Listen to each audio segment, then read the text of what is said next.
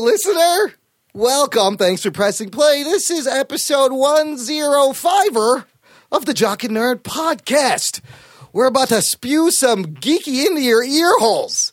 We got the latest geek news, comic book, TV news, and reviews for Thursday, May 26th, 2016. You want to get nuts? Let's get nuts. It's the Jock and Nerd podcast with your hosts, Anthony and Imran.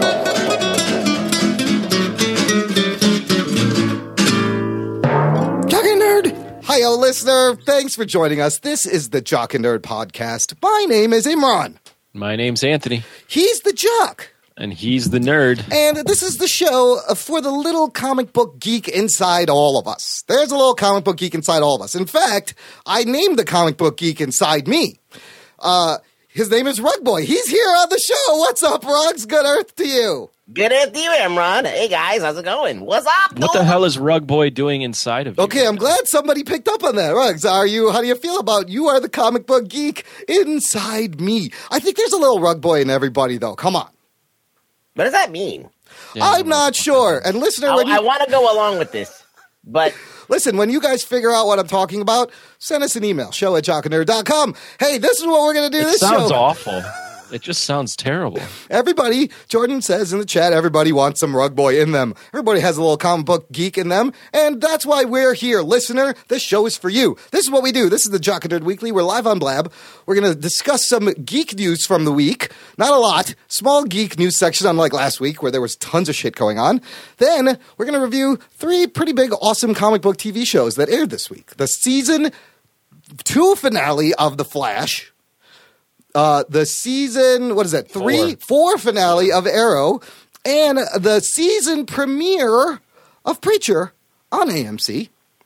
Following that, we got a little bit of comic book talk, which is something we haven't done in a while. We're going to be reviewing, discussing, talking about 2 books that came out that there was a bunch of buzz, the main one being DC Rebirth, number 1, and then I want to talk about this Captain America thing a little bit too. I have to just interject. I feel like the Cap thing got even more buzz than the DC thing. Yeah, it's pretty... There's a hashtag right now on Twitter Dude, about that. it's crazy, and I bought the issue, and I read it, and we'll discuss that. And then, at the end of the show, if you're here on the Blab, we'll open it up and Blab, geek out with you guys. We open up the 4th box, and of course, drop your fun, silly comments in the side, and we'll try to work them in, be a part of the conversation. With that being said, let's get to this week's news. The Jock and Nerd podcast. I meant to say before the news thing, but I'm just going to say it now. If you guys have seen X-Men Al's Pack of Lips, I think that's the title. X-Men Alpaca Lips. Send us your thoughts. Send us a tweet or a speak pipe or some audio. What did you think? Eventually, we will do a show about it. Yeah, we will throw it. We'd love to have some content for our X-Men Al's Pack of Lips review show, which it's already out in the UK, and by the time this show posts, it will have opened in the US. No, this show's already airing as we're... Oh, it's actually on. It's Thursday. Not show. The movie is out in the yeah. US. I don't even know what the box office is doing. Whatever. It's Memorial Day weekend, the day before, the weekend when we're recording this. So hope you guys had a good Memorial Day weekend in the U.S. First thing I want to talk about, last week we talked about Thor Ragnarok and how this crazy cast has got me really excited. It got all of us excited. You got your Jeff Goldblums in there. You got your Carl Urbans. You got your Kate Blanchetts. But we neglected to mention possibly the most exciting thing about this Thor movie coming out next year. Is that it's going to be the next time we're going to see the Hulk. Geek Brother. Mark Ruffalo's Hulk. I don't think we're going to see him until Thor Ragnarok. So I want to know what you guys think about some of these comments. Mark Ruffalo's come out. I guess he saw all the casting news, and he's like, whoa, you guys forget? I'm in this. He's calling this a intergalactic buddy road movie. He said there's lots of Banner and Thor, a lot more Hulk. He says the Hulk gets hulkier. The Hulk hulks out, hulkier and bigger. And he also commented on Kate Blanchett playing Hela, saying she plays the worst of the worst, so evil, she is going to kill us. It's such a great part she gets to play. This movie, I can't wait for this movie. It couldn't come sooner. What do you guys think? I'm looking forward to seeing the Hulk and Thor. I feel like he may even steal the show. Like, I feel like I'm going to go want to see this movie to see a Thor Hulk movie. Do you think Hulk is going to talk, though? Ooh, that's the thing. That's why. He's going to be like a beast, or he's going to be like a little bit more intelligent? He's going to be able to say things? I'd like them. Didn't they talk about how they're going to up his consciousness a little bit? I'd like for him to be able to make some thoughts. I think that's the evolution in the characters, is Hulk being a little bit smarter. I'm excited for the movie. We knew about the buddy cop thing. I think Ruffalo just decided to speak up, but we've known that Hulk was going to be in this movie for a while, so should be interesting. They're kind of combining like a Thor Ragnarok storyline with like a Planet Hulk sort of thing. At least that's the vibe I'm getting, with a buddy cop thing thrown in the middle. So I mean, you got the Grandmaster who could set up like an arena, and then I think the next movie after this, isn't it Avengers Infinity War? No, there's another movie in between that. But because this comes out next 2017, late 2017. Oh, you're not right. Let me look at I'll look it up. Give me a second while you guys. Black Panther. It will be. When is Black Panther's coming out next summer? So All right, here we go. Yeah, Doctor Strange this year finishes out this year. Doctor Strange in November 2016. Okay, next year. Guardians 2 May 2017. Okay. Spider-Man Homecoming July 2017. Gotcha. Thor Ragnarok November 2017. Okay. Black Panther February 2018. Then you got your Avengers Infinity War, Ant-Man and the Wasp, Captain Marvel, and then Avengers Infinity War Part 2. Why can't all of those be out already? How awesome does that sound? That whole the storyline, the lineup, and the just the possibility of this thing moving forward through all these movies. Wow, that's awesome. Yeah, it should be good. I love the future. Isn't the future great, everyone? I'm talking to people on screens. We're not even in the same room. Blah. No, I mean like the future with comic book movies coming out all the time. And Carlo, like every summer there's going to be some shit to watch. Dude, for years to come. Carlos in the chat not only wants every summer, they're spreading it out now over, like you got Doctor Strange in November. Like they're doing November releases, February releases. I love that. I love that summer all year round. Between that and like Netflix, oh boy. Moving on to some DC news. I guess we got a confirmation on who the actual dead Robin in Batman vs. Superman is. And it was revealed accidentally, I think, at a tour of the DC Universe exhibit. So there's a video. The video is gone right now, in which tour guide John Coronas provided a live tour of the DC Universe the exhibit. When he got to the Batman v Superman Dawn of Justice portion of the exhibit, he revealed that Jason Todd is indeed the dead Robin. Yeah, but how credible is this Corona guy? Well, this is a tour. This is he says this is one of the big things from the Batman v Superman right across this way. The Jason Todd Robin suit, spray painted, blah, blah, blah. Those of you who know the storyline, you know this happened to Robin. I mean, this guy is giving, well, that's a good question. It's from the Warner Brothers Studio Tour Hollywood official. It's from the official Warner Brothers Hollywood page. So it's someone that works for Warner Brothers. Oh. But he could have been wrong, but I think I feel like it is. Now, for those of you who don't know, listener, back in 1989, DC decided to kill Jason Todd Robin and leave it up to, actually they decided to leave it up to the reader via 2 1-800 numbers, which was unheard of at the time. Whether you wanted this Robin, who a lot of people didn't like, to live or die. Ruggs, you remember this? Yes, I do. Did you call the number? Yeah, and I voted for him to get killed. I believe I voted for him to get killed, too. And there was all this controversy. They think they had a bot calling the kill line to edge it out. But ultimately, they killed the Jason Todd. Joker killed him while he was looking for his mom. That made Batman so much better because the Joker killed somebody that, you know, he was trained by Batman, and you know the whole thing was like a normal person getting killed, you'd understand, but someone who Batman trained and was a partner with to be killed by the Joker was crazy. But it was also so satisfying because he kind of deserved it, because he was a little cocky asshole, this Jason Todd, who wouldn't listen. And it was going to get him killed anyways. But man, it was. I vividly remember reading that. Great art by Jim Aparo, and the violent panels and the blood and the crowbar. It was awesome. Next bit of news for Godzilla fans. You guys, let me know if this is significant at all to you. I found this article. It says Godzilla Returns finally coming to America. The long-awaited Return of Godzilla is finally coming stateside to Blu-ray and DVD later this year. So this is a 1984 direct sequel to the original Godzilla called The Return of Godzilla. You can't get this you can't get this on DVD. Oh, and it was never on DVD anywhere. and they're going to release the Japanese version.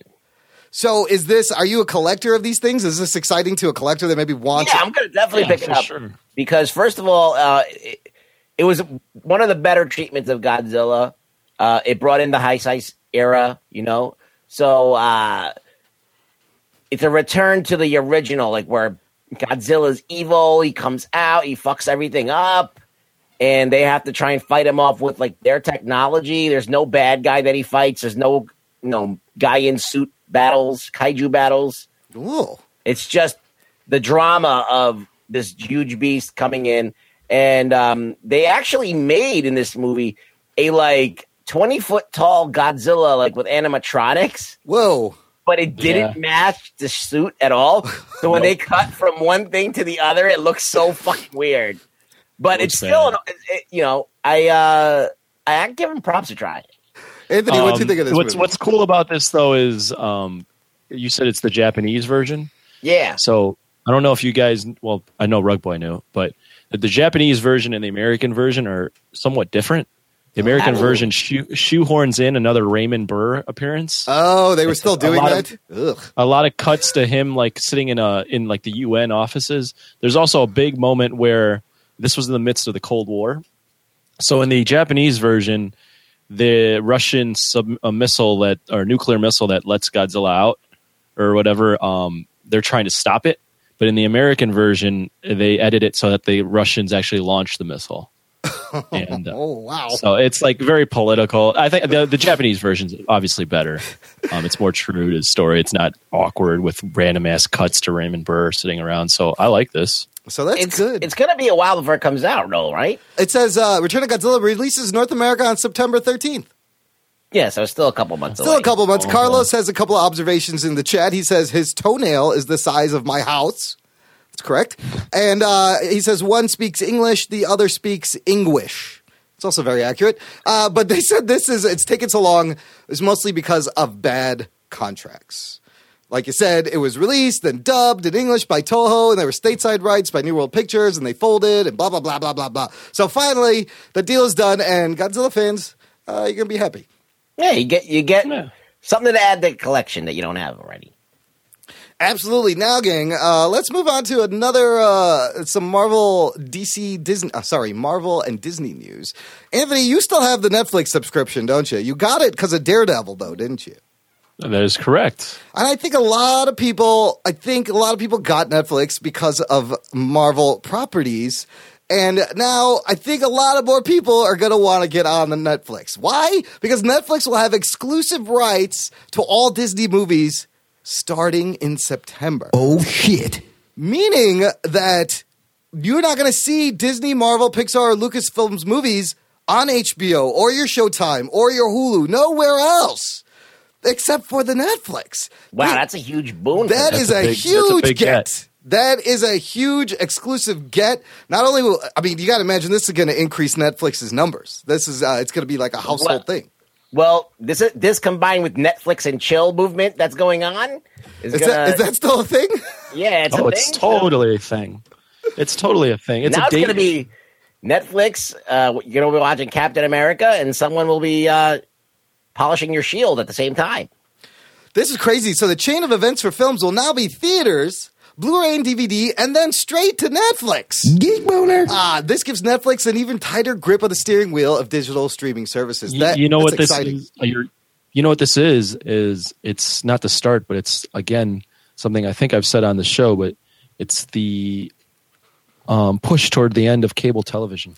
Towards actual corded cable television. And, we're going to have to stream HBO one place, stream, NBC another place, stream all these channels. Well, the only thing that's holding TV afloat is live sports. And possibly, and news.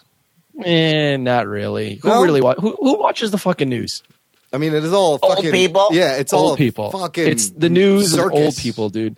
But I mean, live sports. I know this. I know this pains you, Imran, because you think fucking gaming is going to take over live sports. But that's the only thing that's keeping TV afloat right now. If I could foresee a future where we're just picking the channels we want to stream, and that's it. Millennials. Yes. People won't know what it means to like change or what a remote control is or what it means. Why do you like? Here's the thing. I mean, cable is so stupid. Like, why do we have that many channels when like more than half the channels no one watches? I don't watch. Pay this absurd cable bill because corporations. They're like fuck exactly. you, fuck you, dudes. But this is the wave, man. The streaming where you get to pick what you want to watch when you want to watch it. That the days of looking at TV Guide and wondering when your fucking movie is going to come on are over. Pretty much, I can, even with this Comcast box, I can talk to my remote and tell it to recommend me things, play me things. I think Apple TV sales are going to go through the roof because Apple TVs are great. It's got all the streaming stations. You can jump around and watch shit. So this is crazy. This is the future. What a huge get for them. So now we have the Netflix of movie and TV. We have another brand platform trying to become the Netflix of comic books. If you guys aren't aware of this Comixology app, these guys are kind of the first app that figured out how to serve digital rights, manage comic books, full page, where you could get subscriptions.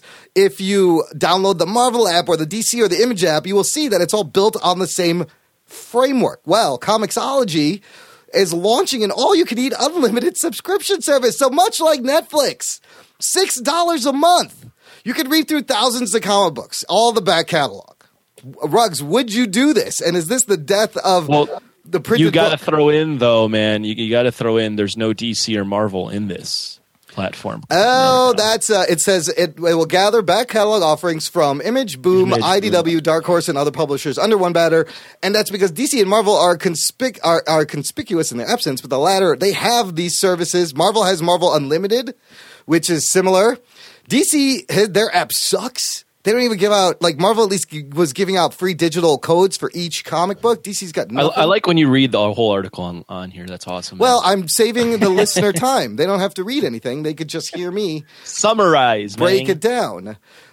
So between your Marvel app and this app, you can pretty much read anything. It's pretty crazy. Yeah, I'm not going to do it. No, I want to go to the store and see a weird guy and talk to him and see other weird people, and it's fun. I don't want to just be sitting there and in the vacuum of my basement and just fondling an iPad and shiny and not even owning anything. I want to own my books. I want to store them. I want to fucking, one day when all the payoff from the sperm banks I visited, my legion of scions will inherit them. When all the illegitimate rug boy kids show up at once. I got two comments on this. One, it's not going to mean anything until they get Marvel or DC on board. Yeah, in my opinion. Yeah. I mean, Image is big, but come on, everyone thinks when you think of comics, you think of Marvel or DC. Two, I think Rug Boy, that kind of guy is dying, man. That's not the thing anymore. People go to comic book stores. Rugs, we're the old guard. Like you see people. Yeah, that's why they started making vinyl again. But see, that's the thing. The record store hasn't completely gone away, but the video rental store has gone away. They're two similar models, but the record store is still around. They're still making vinyl. I don't think they will stop making printed books. Let me just throw this out there. The whole experience of buying a record and looking at the album cover art and flipping through it and seeing all the people still yearn for that. Yeah. And these young kids are getting into it. You go to Brooklyn, there's fucking record stores everywhere. All right? There's like and they're selling them everywhere. They're selling records in Urban Outfitters now and shit and record players. So there is a movement to preserve this shit.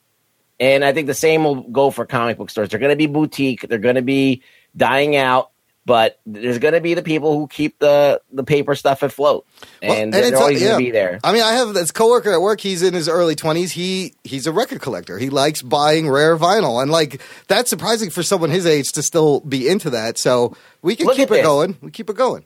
Your digital files are worthless. Yeah, they really are. They just all right. At least the comic book has a value to it, especially if check this out. The runs of comics used to be in the hundreds of thousands. Now they're into the tens of thousands.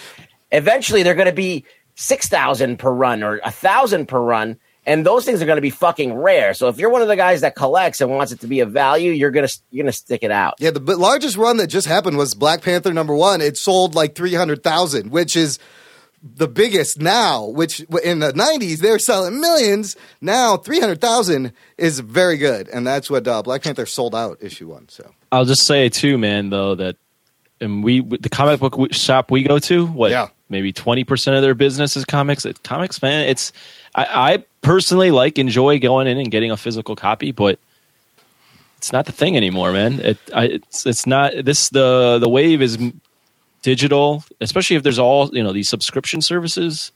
I don't see the comic book store. It's sure it'll last in some form, but it's never gonna be like a thing anymore. It's not gonna, people equate you've got people watching the movies and thinking that the movies, they don't even realize that the source material is comic. They know comics exist, but they just watch the movies. And then they go see the comics and they're like, why don't they make the comics more like the movies? And it's just completely backwards. Jordan says her husband Peyton loves vinyl. They got a record player and vinyl records right behind them right now, and they're millennials. So, Ruggs, it's going to be up to us to keep spending money at the comic book store. Keep it going.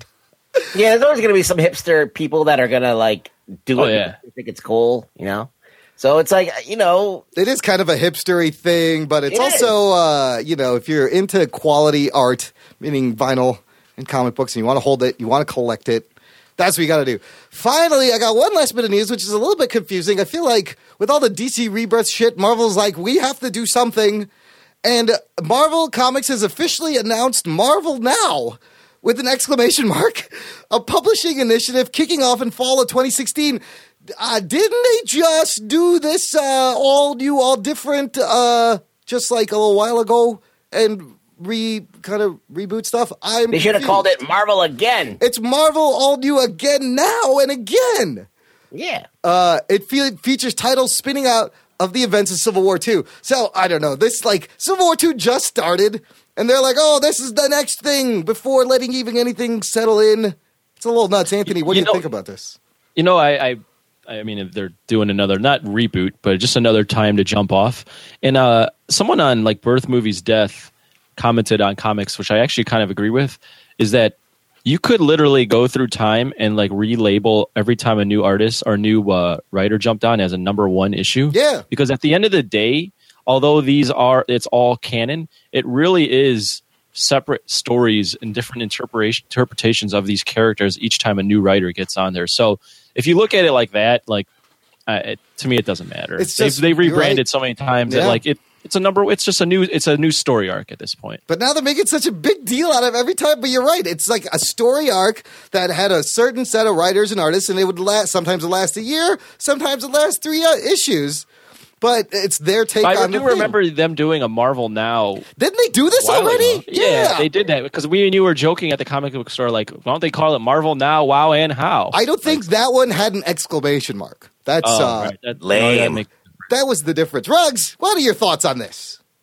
I think they already did it. They did this. I don't understand. I just feel like they were feeling left out with all this deep rebirth coming out this week. They're like, no, we'll do it now. I stopped collecting superhero comics, but I really was when I saw the all new everything, and I saw everybody was different. I was like, okay, I guess I'm stopping now. There's no way I'm going back. So they're just pushing me further away. That's funny because they're trying to get you back. Yeah, because all of this is supposed to entice people, and it doesn't seem to be working. Dom Can 2 is back in the comments. One of our favorite chat commenters on the Blab. He's hilarious. And just talking about comic book stores, he says, it's an amazing feeling, lucky finding a #1 issue while rummaging through a store. Yes, that's one of the beauties of going to a comic book store, finding... But Marvel and DC are both diluting that by releasing #1 issues every year. Sometimes, several times a year. Not sometimes, multiple you know what they're doing? DC's releasing and Marvel are now releasing #2 issues. #2 as in shit! Number deuce! Hey, that's the perfect segue. Let's get to the shows. The Jock and Nerd Podcast. Oh, Dom Can 2 says, I love the show. I love you, Dom Can 2. Here's your spoiler alert. Prepare to be spoiled! All right, gang, we're going to discuss the season 2 season finale of CW's tentpole DC show, The Flash, titled Race of His Life.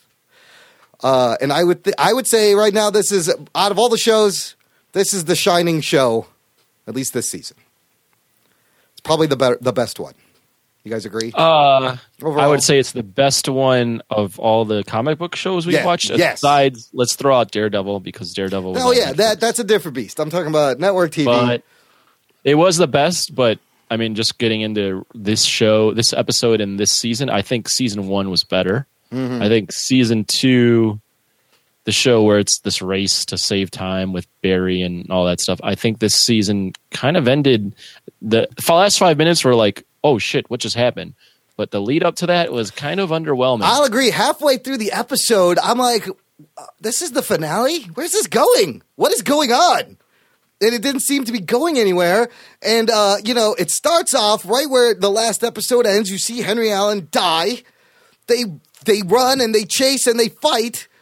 And you see a hint of another zoom. And Barry's about to vibrate fucking Zoom when another Zoom comes up and kills the Zoom. Oh, shit. And it's a time remnant. And he's like, you're not ready yet, Barry, almost. And I was like, what the shit is going on? Ruggs, what'd you think about this? Basically, Zoom's like, I just want to know who's the fastest. We're going to race. I was kind of like, I don't know, I was confused by what they were trying to do, because you have Zoom basically training Barry how to beat him. Yeah, the plan was kind of confusing. Like, it comes down to a race, but the real plan was he's got this magnetar, not Megatron, I was going to say Megatron, something called a magnetar that's going to shoot a pulse and destroy all other Earths except for this main one, which I guess is the central Earth that's fixed to all the other ones. So, to charge this thing, they have to run 500 laps inside it.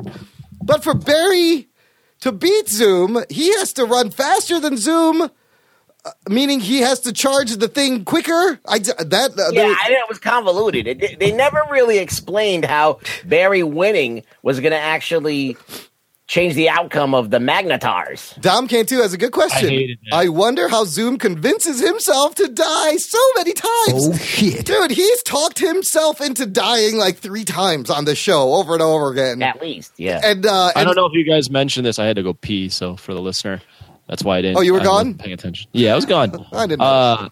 I hated that this race thing, like, it didn't. I know that they're hinting, they were like, it's supposed to be an homage to like the first time Barry raced like one of his own selves, but the fact that they framed this as a race was so stupid. It did. The whole awesome Zoom storyline did come down to a race, but the other thing that also confused me in the writing were the bits where Zoom is telling them, I'm going to kill every other multiverse Earth except for this one, because this is the central, and then he's like, say your goodbyes. And I'm like, wait, they shouldn't have to worry. This doesn't affect them. He just said, this Earth is fine. He's going to kill every even other. Bigger than that, though, like this whole destroying multiverse, he had like one line where he said that, but they didn't really build up that this was his grand plan. So it kind of just felt shoehorned in there like, oh, wait, now he wants to destroy every universe with this Magnetar thing. But like without any buildup, it just felt like, wait, where the hell did this come from? Wait a minute. You're forgetting that Zoom takes Barry's speed. Yes. And now all of a sudden he needs Barry's speed to get this thing. So he completely undid the whole point of what his grand plan was going to be by taking away his powers. So this is bullshit. Oh, Dom Cantu said he told them goodbye because he was going to kill them all anyways. Yeah, I guess that's true. No, I'll agree. The last third of the season, it felt like they were just kind of making up one world-ending thing after another. And there wasn't really any build-up to all of a sudden this Magnetar device race thing out of nowhere, really. I've read a few reviews, too, where Barry, like, at the end of that one episode where he seems coked out and, like, really happy. Yeah. He's speed-forced up. He snorted the speed force. They immediately undid all that stuff by giving him more tragedy and, like, taking away, like, his happiness. Like, I've seen a couple of reviews where, like, it should have ended with him being just, like, at a new place where he's at peace with everything. He's at peace with like his parents being dead or whatever. Yeah. But they totally just brought him back to like that painful Barry that we had in season 1. That whole now he's just mourning over his dad's death. I mean, that whole Kevin Smith, him inside the Speed Force episode, they just undid all of that. What was all that emotion and heart for if you're just going to undo it? Now, what I did like is there were stupid decisions in this episode, but the characters made stupid decisions, and I appreciated that. One stupid decision being, we're going to lock up the Flash, and Barry gets a taste of what it's like to be in a toiletless cell. Oh, shit. Well, Actually, I'll I'll be out of disagree his with you. suit, so it's okay. I'll disagree with you. I okay. don't think that is a stupid decision because Barry was extremely emotional, and as evidenced by the fucking ending of the show where he does something extremely That's stupid. true. Maybe He should have been locked up the whole fucking time, which again points to maybe why I think this episode was a bit flawed because Barry was acting like a punk bitch the entire time, and you almost root for him, especially when you see what he does at the end, to be like, wait a minute, they should have locked his ass up. Like, it goes against the title of the show. It's called The Fucking Flash, yet you want to see, at the end of the day, he should have been locked up in that fucking cell. Yeah, like the whole episode. Dumb Kid 2 says, I like the little boy pout he did when he was sitting in the cell. That was good. So, look, the team tries to get Jay, and they kind of are successful, but they end up blasting Joe and Zoom back. And then this part I didn't understand either. They seem to have given up on Joe. They're like, no, the plan was we're going to blow him back to Earth 2, and we're never opening the breaches again. And I was like, really? He's just going to fucking... that makes sense. And then Vibe has the vibe about the Earth 2 being exploded. Yes, and Zoom tells Joe about the man in the mask, that he's a speedster from another Earth. He's I the told real, you what this was. yeah, I he's the figured it real out. Jay Garrick. It was. But they don't show us yet. He's like, I want to collect this Flash because I want a Flash from two worlds. So, like, Zoom's, there's no motivation for Zoom. He's all over the place. He wants to collect two Flashes. He wants to blow every other thing up. I don't get it. He wants to show Barry that he's just like him. Yeah, he wants them to be the same. Like, which one is it?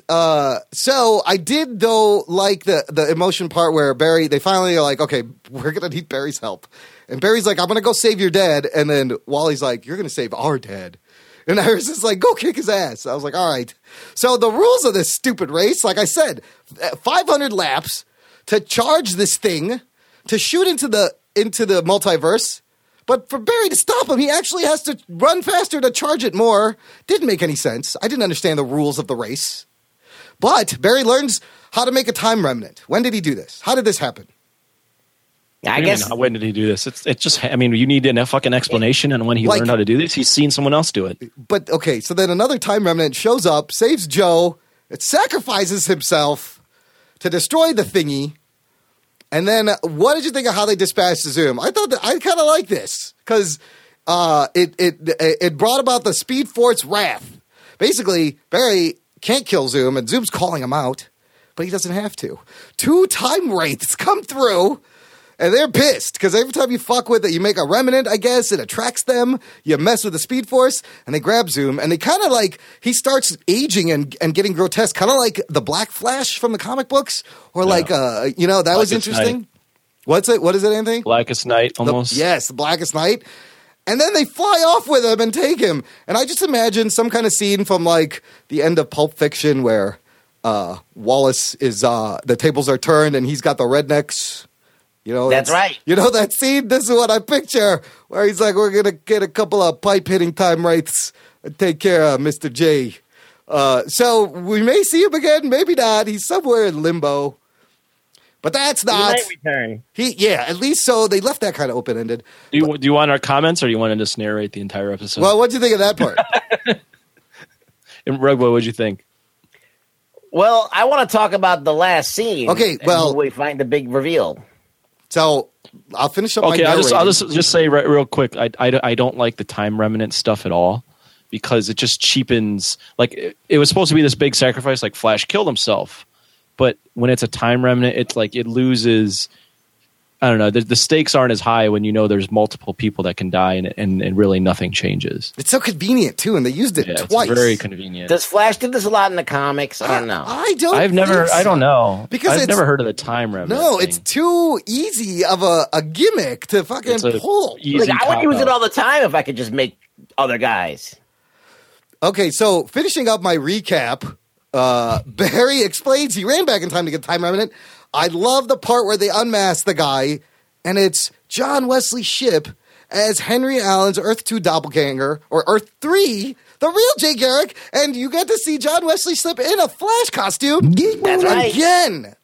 I called that last week, by the way. That's awesome. Nice. 20 years later, and I guess he's from Earth 3, and they're going to go, Wells and Jesse are going back to Earth 2, and he's going to go. So Barry loses his dad sort of twice.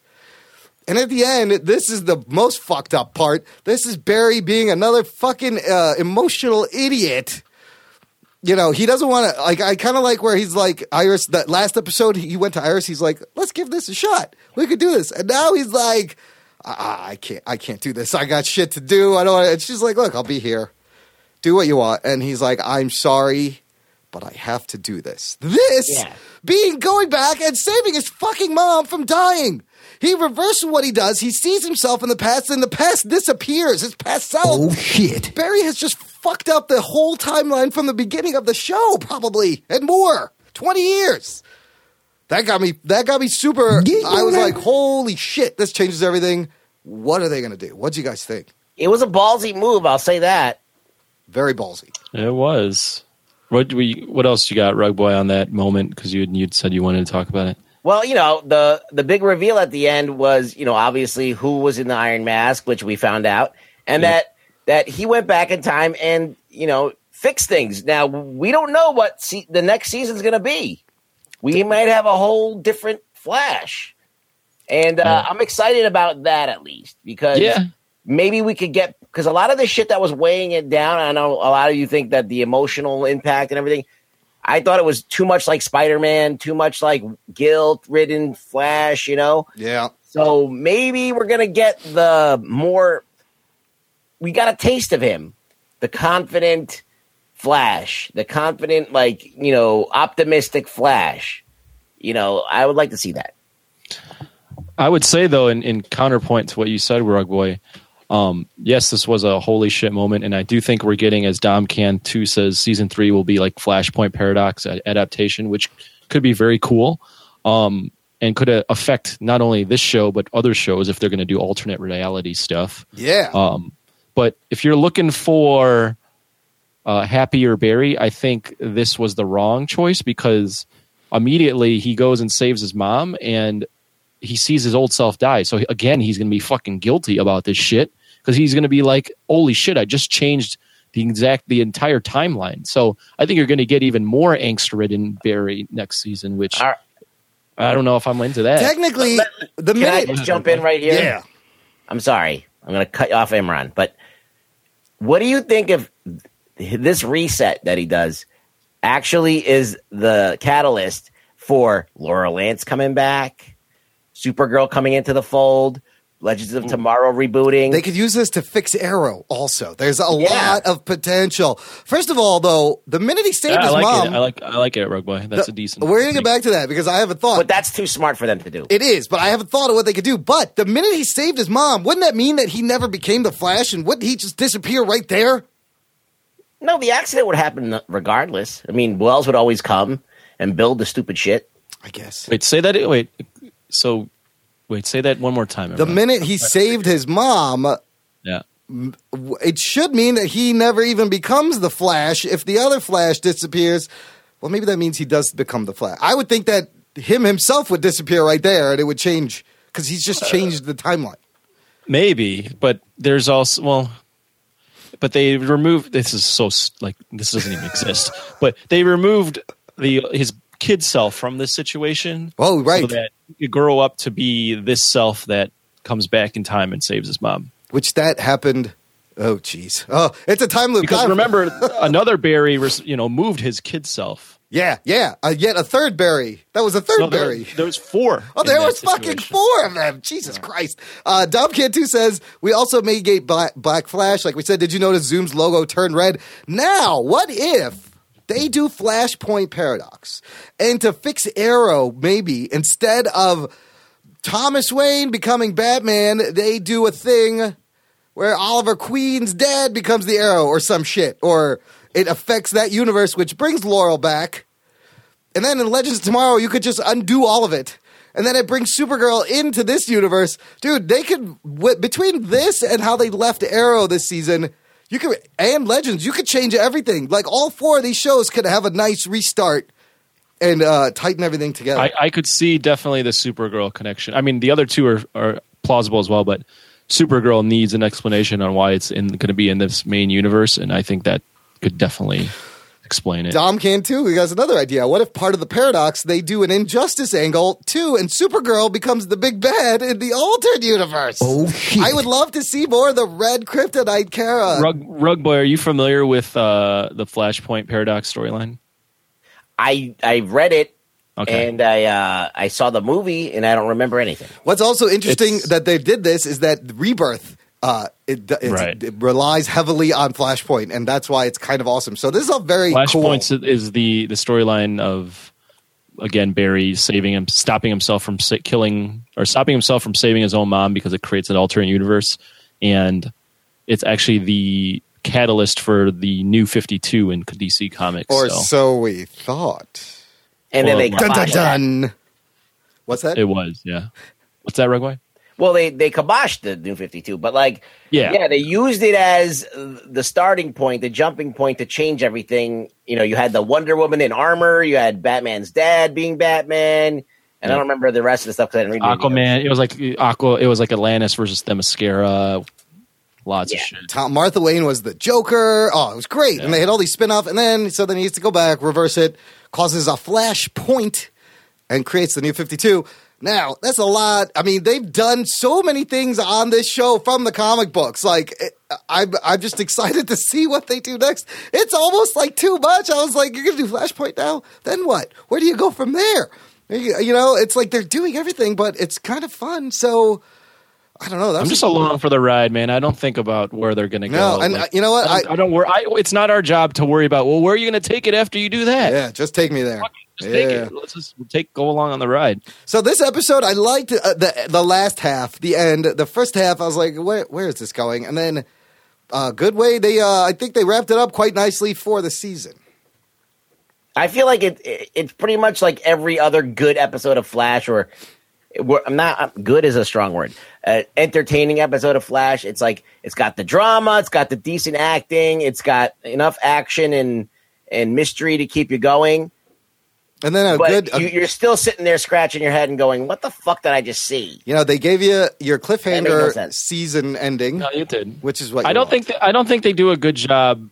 And this might be just in general for CW shows, but especially in this one, I don't think they did a good enough job of making the Flash versus Zoom, that conflict, epic enough for this. Yeah. I didn't feel like just the fact that they labeled it as a race really just devalues the situation. Like it's they call it a race. It's not a fucking race. It's a fight against two people that hate each other at this point. It's not a race. But the show is about a guy who runs fast. I mean, so you know, you got to have a race. And this is across the board. There's a problem with the writing. They do things that are so heavy-handed and so unnecessary that cheapens everything. For example, I mean, we could talk about Arrow later, but in Arrow this week, there was so many writing. Why would you say it like that? Okay, they could have easily made it more palatable if they just said, "Hey, Flash, Zoom. I'm Zoom. I'm talking as Zoom now. Hey, Flash, you're going to help me destroy these other worlds. And if you don't, I'm going to kill everybody on this world." And then that would have made more sense instead of I'm going to race you to see who's fastest. You know, That would have just made more sense. Zoom just was like a crazy psychotic. It was all over the place. What do you guys think of the season overall? And will you be returning for season 3? Yeah, man. Why not? I want to see what happens. I am also in. I do think, like you said, Imran, this was the best of, if I may say, a pretty shitty season of comic book TV. Yeah. But this was the best, and there were a lot of good moments. It had a lot more ups and downs than I think the first season, and I think they were struggling with, extending this plot out for a whole season. But there are enough good moments, and I still quite enjoy the acting. I like the emotional stuff, so I think I'm going to give it another season, of course. Yeah, I'll Plus, be I back. have to, right? Well, I'm reviewing the show weekly. It's the fucking Flash, man. Look, no, like you said, it's the What about fucking you? Flash. They have fun, and the cast is amazing. They have amazing chemistry. I was kind of the beginning of Zoom was so awesome. So awesome. And I Zoom was petered disappointed how it petered out but I appreciate they gave me that awesome cliffhanger ending, which ties it back, to the end of the first season. You're right. The first season was very strong. But again, 24 episodes or 23. Yeah, it's fatigue. They all got to be Fatigue of the fucking same great. character. Yeah. It is a good cliffhanger. It is one of those cliffhangers that's like, all right, I really got to see what the fuck's going on in season 3. Yeah. Yeah, and we need to see more of just Barry being a straight-up hero. Like, let's do some more heroing and less fucking, I'm happy, I'm not happy, I'm this, and I'm back, I'm this, and everyone's too cocky. I don't know. All right. Yeah, he's got to tap that, too. He's got to, well, I did like that they kissed for real this time in a timeline that wasn't erased. So he's kissed her twice. Once only he remembers. And the second time, it was a legit kiss there at the end with Iris, so... We'll see where that goes. And you got your Wally West, and maybe, I don't know if those guys are going to come back. If Wells and them, we're going to see them again. I can't wait. Season 3, I'll be there. Let's get to the next show. After these messages, we'll be right back. Hey, listen, isn't this fucking shit awesome? Would it be great if someone actually, liked it enough to actually maybe support us? How about that, Imran? Did you ever think about that for 1 second? Well, look, listener, if you like what you're hearing so far, we do have a way for you to support us. And how the fuck do they do that? Go on to jockandnerd.com/Patreon, or you can go on to patreon.com/jockandnerd, which is our virtual tip jar. It works both ways. Listener, support us for any amount. You're going to get access to awesome bonus content. Ruggs has got mini episodes, instant reactions to movies, more geeky audio than you can shake a geek stick at. Or a geek's dick at? Oh, boy. Oh, shit. So go on to patreon.com/jockandnerd and donate today. In a world where so many podcasts offer TV and movie news, along comes another one filled to the brim with podcasty goodness that is only slightly better at best. Admit it, you're always looking for a new brand of meaningless movie nonsense in your podcast diet. Look for the 365 Flicks podcast on Twitter, iTunes, Stitcher, and all good third-party podcast apps. You can also swing by the Facebook page. Come join in on the adventures of Kev, a pissy ex-video store clerk. And Chris, a Scottish Whedon Hall. We're your vocal heroes of pissy opinion. We bring you all the latest TV and movie news, reviews, and general geeky rants. As well as a bunch of top fives that you really won't care about. So whether you're Team Iron Man or Team Cap, you're Team Batman or Team Superman, drop on by the 365 Flicks podcast, where the Chris vs. Kev Civil War never stops. This is the podcast you're looking for.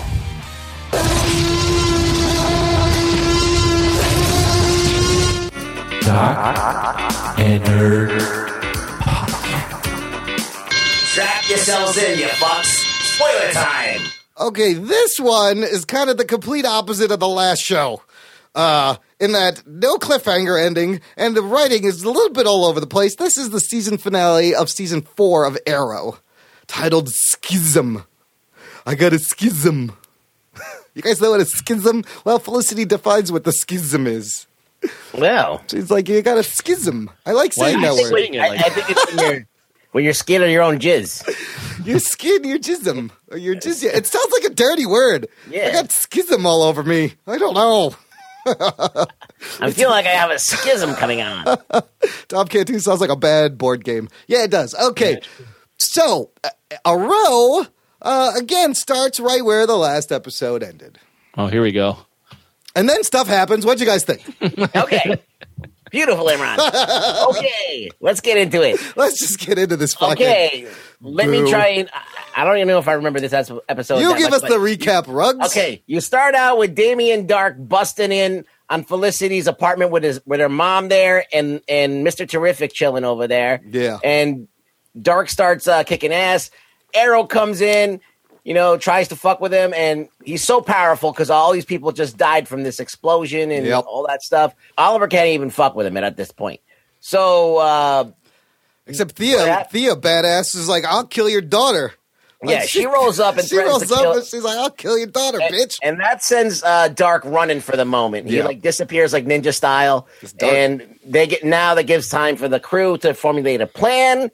And the plan is to somehow use cyber hacky thing to find where everything is and stop the missiles. Am I missing something, Anthony? Yeah, they track the laptop down to an empty thing and it lights up. And all of a sudden, 15,000 ballistic missiles are launched at once by Dark. Because he's got the Rubicon codes. And then they find out that the fastest missile that's going to hit something first, of course, is going to hit Starling City. Of course. So what does Ollie do? What is his big plan? He gets on top of a car and makes a fucking speech. Lame. Oh, shit. Yes, that's the plan. What does he say in this? Rally everyone into a frenzy. And how many fucking times does every character mention this speech? That speech was great. Oliver Queen is a hell of a speech maker. Look, Oliver goes, I need your hope, people. More hope. Get your hope on. People, hope it up. We need hope. We get it. Did you feel the hair on the back of your neck stand up? Yeah. No, I didn't. No, I didn't. That speech would not motivate me to fucking take a shit. Can I jump in right here? This is one of my comments already on the speech because it's supposed to be this epic moment or whatever. I think the writers of Arrow, I know what they were trying to do. They're trying to raise the stakes because every season is about the city fucking being burned down. So they were trying to raise the stakes. Well, now this is about the world. But I think some conflicts and some stakes are too big for the character, and this is one of them. Like Ollie's character, at the end of the day, it's a guy with a bow and arrow. He's not going to save the world from being exploded by nukes, regardless of the fucking team he has. Like, it should never get that big. It should never be world-ending stakes for a guy like Arrow. He's a street-level hero. Yeah. And his solution to everything is either let Felicity figure it out through some Deus Ex Machina or punch someone harder. Yeah. So you can't do that when it comes to nuclear bombs being exploded. So I think that's why the speech falls flat is, number one, this nuke conveniently gets disarmed. But if it doesn't get disarmed, this speech rallies no fucking asshole in real time because everyone's going to die anyway. So no speech will ever rally anybody. Yeah, it's pointless. But second, the stakes are just too high for someone that's that street level. 15,000 nuclear missiles? Are you fucking kidding me? Imagine like if Marvel had like Black Widow and Hawkeye like saving the universe from something. Like that's not going to happen because these characters are just human. Like even Superman would probably shit his pants just a little bit at the thought of having to stop 15,000 missiles. That's fucking ridiculous. So Carlos asks, why didn't he call the Flash? Good question number one. Nitpicky thing number two. When Felicity, that first one that's coming towards Star City, she hacks the GPS, it just flies off. Where the fuck is it going? Where it's going to explode somewhere. There is no resolution to what happens to any of the nukes. No, I'll tell you what happens. There's one line. They inverted the horizons on the GPS so they would explode in space. Lame. And there was never even a shot of that. Right. It's like, okay, they went bye-bye. Show that shit. But here's the real problem. It's this magic. The reason he needed this speech about hope is they wrote themselves into a hole with this magic thing, setting up that white magic. Hope will fight Dark's magic. Right. And the whole time they're like, I need more hope. Who's going to give me hope? Hope will fight this thing. Felicity, you always had the hope. Come on, City, I need your hope. And it's so lame when they actually fight because the hope like weakens him, I guess. But they weakens him enough to it's like a fist fight, and that was I didn't like that. I didn't like it either because they were trying to recreate that Dark Knight thing where it's the people fighting against an army, and they had that shot. But this is the second time too where because if you remember season 2, which is the best season of Arrow, yes, they were trying to recreate that thing. Well, no, I'm not getting at that. I'm trying to say. Remember, Slade gets hit with like the Mirakuru serum. Yeah, and it's just a fight between two men. Yeah, so they've already done this where it's just a fight between. They depower the person in the last episode, so it's a fight between two men. If you're gonna go fucking magic, at least have the villain, stay on his magic course and either give Ollie some magic or have him come up with a clever way to disarm the guy while he's still fucking powerful. Don't level it down to a fist fight. What? Look, I thought that. that depowering Dark really hurt the whole thing. I love how Dark calls the crowd out, because I was thinking the same thing. This crowd of people that rallies behind Oliver, they were just looting and fucking rioting in the city just like minutes ago. They trashed the city, and now all of a sudden they're all fucking united and they want to fight. What the fuck? It's a crowd of hope. It was a crowd of hope. So, what did you think of how the ending where he's got Dark, Oliver has him, and Dark's like, you can't kill me. And he goes through and gives him the reason. He goes, with Slade Wilson, I had a choice. You killed Laurel. You killed tens of thousands of people. I don't have a choice. And right there, in front of everyone, fucking kills Damien Dark dead. I mean, it had to happen. It was good over evil. Yeah. I mean, it's a simple. He had to die because to give the city hope is what. Absolutely. So you buy I that? didn't have a problem with it. The guy was a piece of shit throughout the whole season. He deserved. I love Neil McDonough. I thought he did a great good. job. It's just the writing was fucking all over the place. I did like Merlin showing up on their side finally, and the arrow. How many times is that going to happen? Like I know. Merlin, they did that in season 2. They did that. They should season still 3. kill him. Like, He knows. Merlin always, like has these weird, like it's getting redundant because Merlin always like gets evil and then comes back to Ollie's side, and like it's you can pull that string in one season where the bad guy helps you out, and now you can't pull that string 3 seasons in a row. Well, now I agree with Anthony a lot. I think these writers they're going way too far with Arrow and taking him way out of his context, and you could see it. It's very bad for the show. It really is. And they're making the same mistakes over and over again. Yes. They're repeating the same things that nobody likes over and over again. I mean, I think they had to. I think they hear the complaints and they kind of had to cut their losses for this season and just end it the way they did. But Dom Cantu said it reminded him of Superman 2 movie where the crowd tried helping Superman. Also in Spider-Man, where New York's behind Spidey kind of thing. Yeah, it's a trope. Yeah, it's a total trope. So well, it's also supposed to, like, Ollie in the comics becomes a man of the people. He's like this libertarian that like works. That's they're trying to get to this point where he social issues and what's not, like his history, his legacy. So the wrap up, the last bit of the episode, Lance and Donna are leaving town. Thea needs a break. She's out. Diggle needs time away. He's out. While Oliver's at the grave, he gets a call from the city council. They want him to be mayor. They swear him in. He's mayor. And it's just down to Felicity and Oliver in a trashed Arrow cave. That's where. Can I comment on this? Because I have a really strong opinion on this. Okay. All right. So 2 episodes, me and Rug Boy, I think both brought up, and it would happened. Felicity is responsible for killing 10,000 people, right? And we were like, that she should have a ton of emotional baggage for this, right? Yeah. Well, she is basically like the coolest, calmest person throughout this entire episode. I know. She is joking around.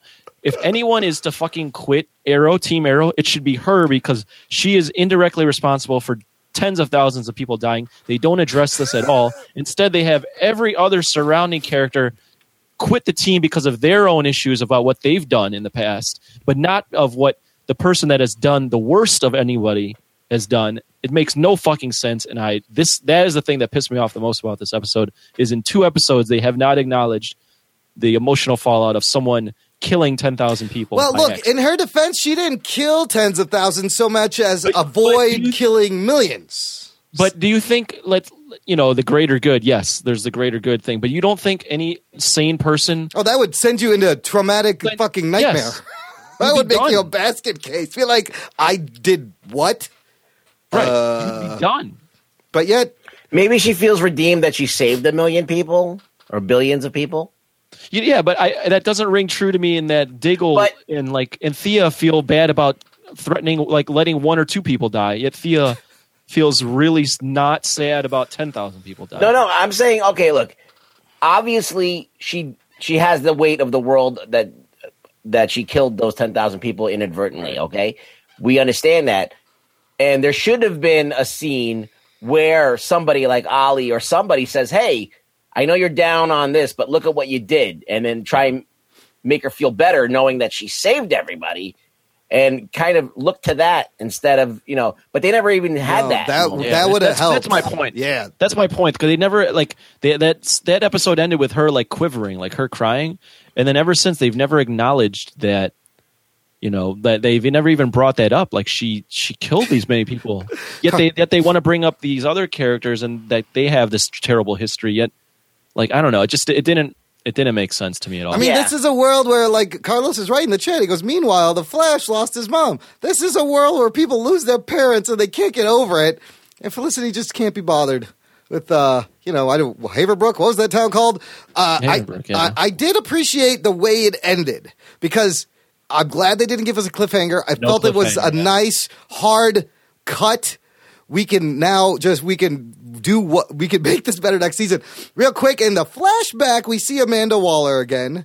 Ryder is there. He gets killed. He's pretty powerful. The Taina girl also dies because she is taken over by this totem. So Argus takes this totem and leaves, and they're like, Waller offers him a job. She goes, you're pretty good at this. You want to come back? And they bring him his shit back, and he's like, I made someone a promise. And that's where I don't understand.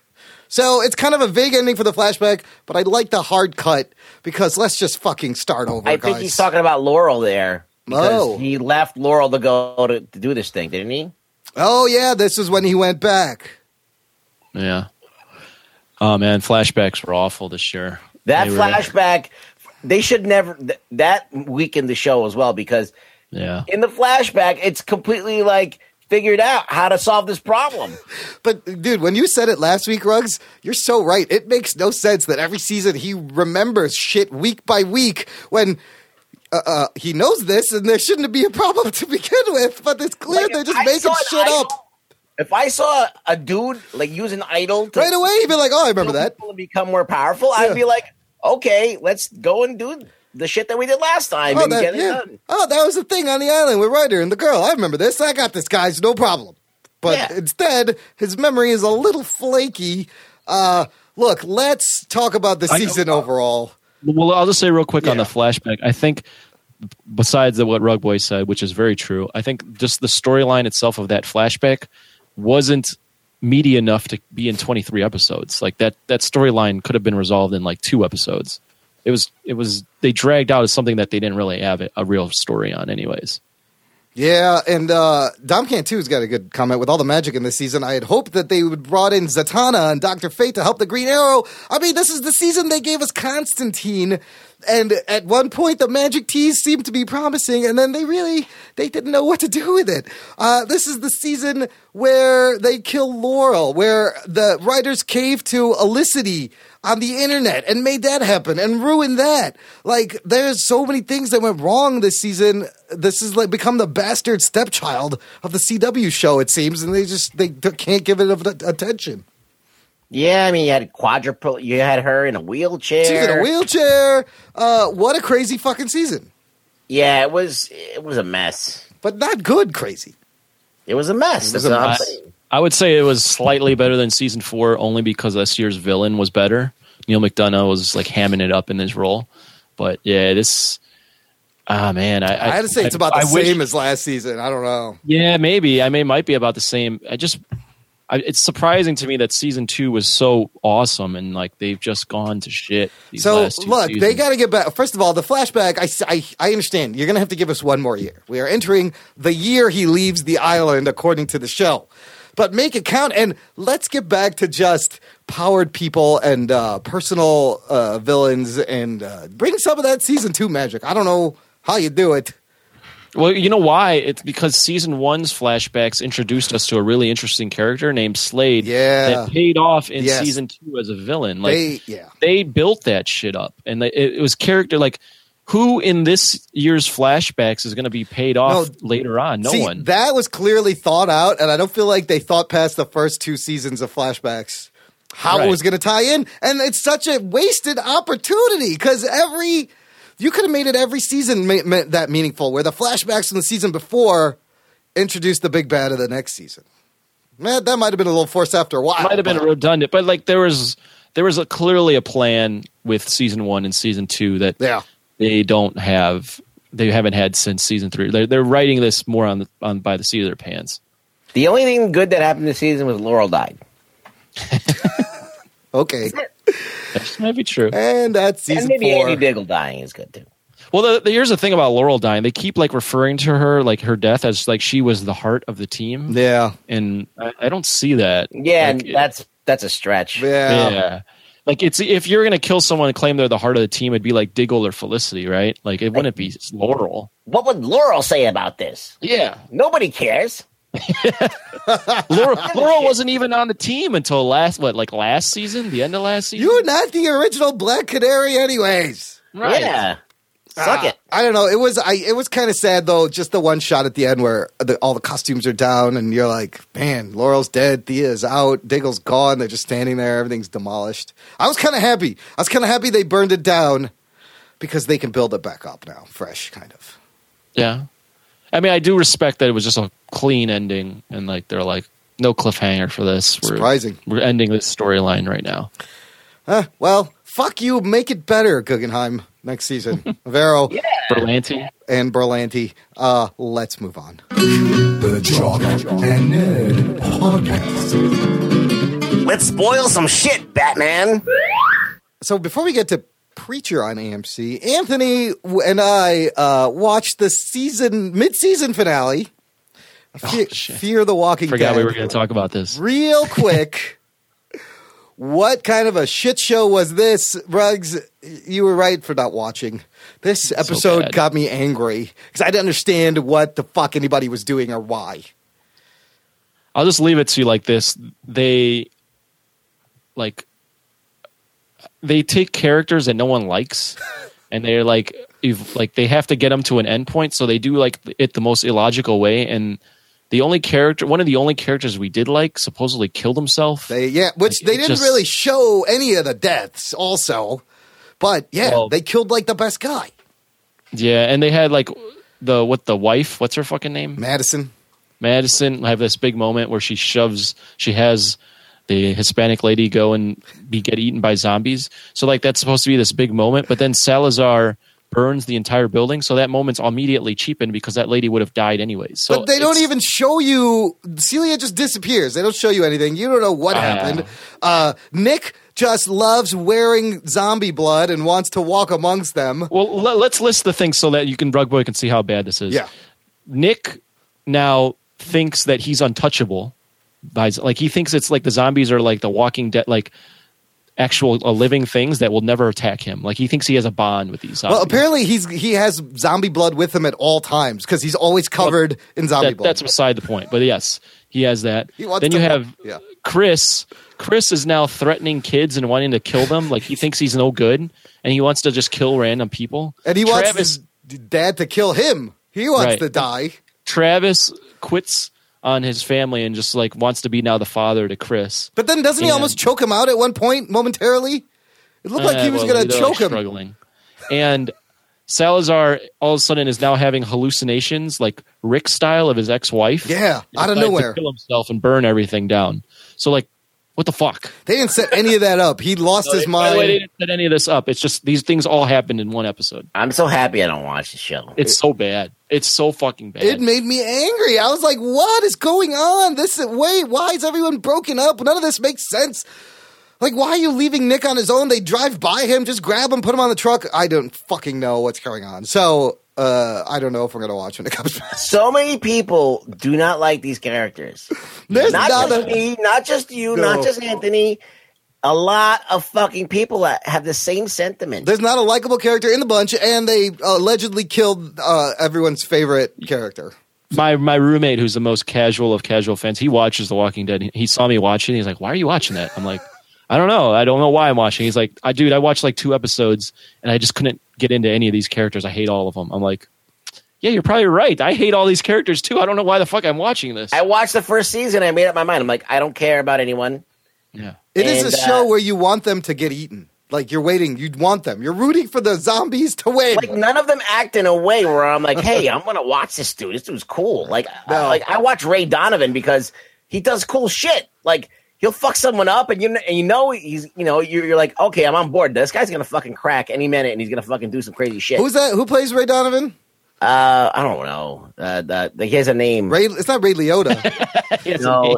Who's it's What's his name? His name is Liev Schreibers. Oh, it's Liv Schreiber who plays like. Sabretooth. It's Sabretooth. Cosmo Fox says I'll watch the series finally if they all get eaten. Oh, shit. I'm with you. So we're gonna move on to the premiere of a new show that aired right after that, which was Preacher on AMC, based on the Vertigo comic book from 1995.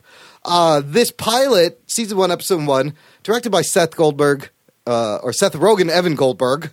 Yeah. And Ruggs, did you watch?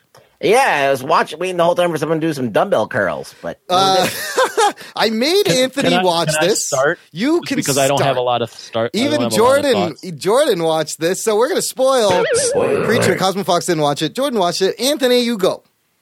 You guys will have the floor after this because I don't know. I really didn't have enough of time with the show, so I only watched like half of it. Partly because I was distracted. Partly because I just couldn't get into it. I don't know what it was. It was shot a little weird in my opinion, and I don't know. I just didn't connect with it, so I only watched half of it. And maybe I'll give it another shot, but I don't have enough thoughts on this to actually review it. Okay, fair enough. But it didn't. But the point being, it didn't hook me right away. So.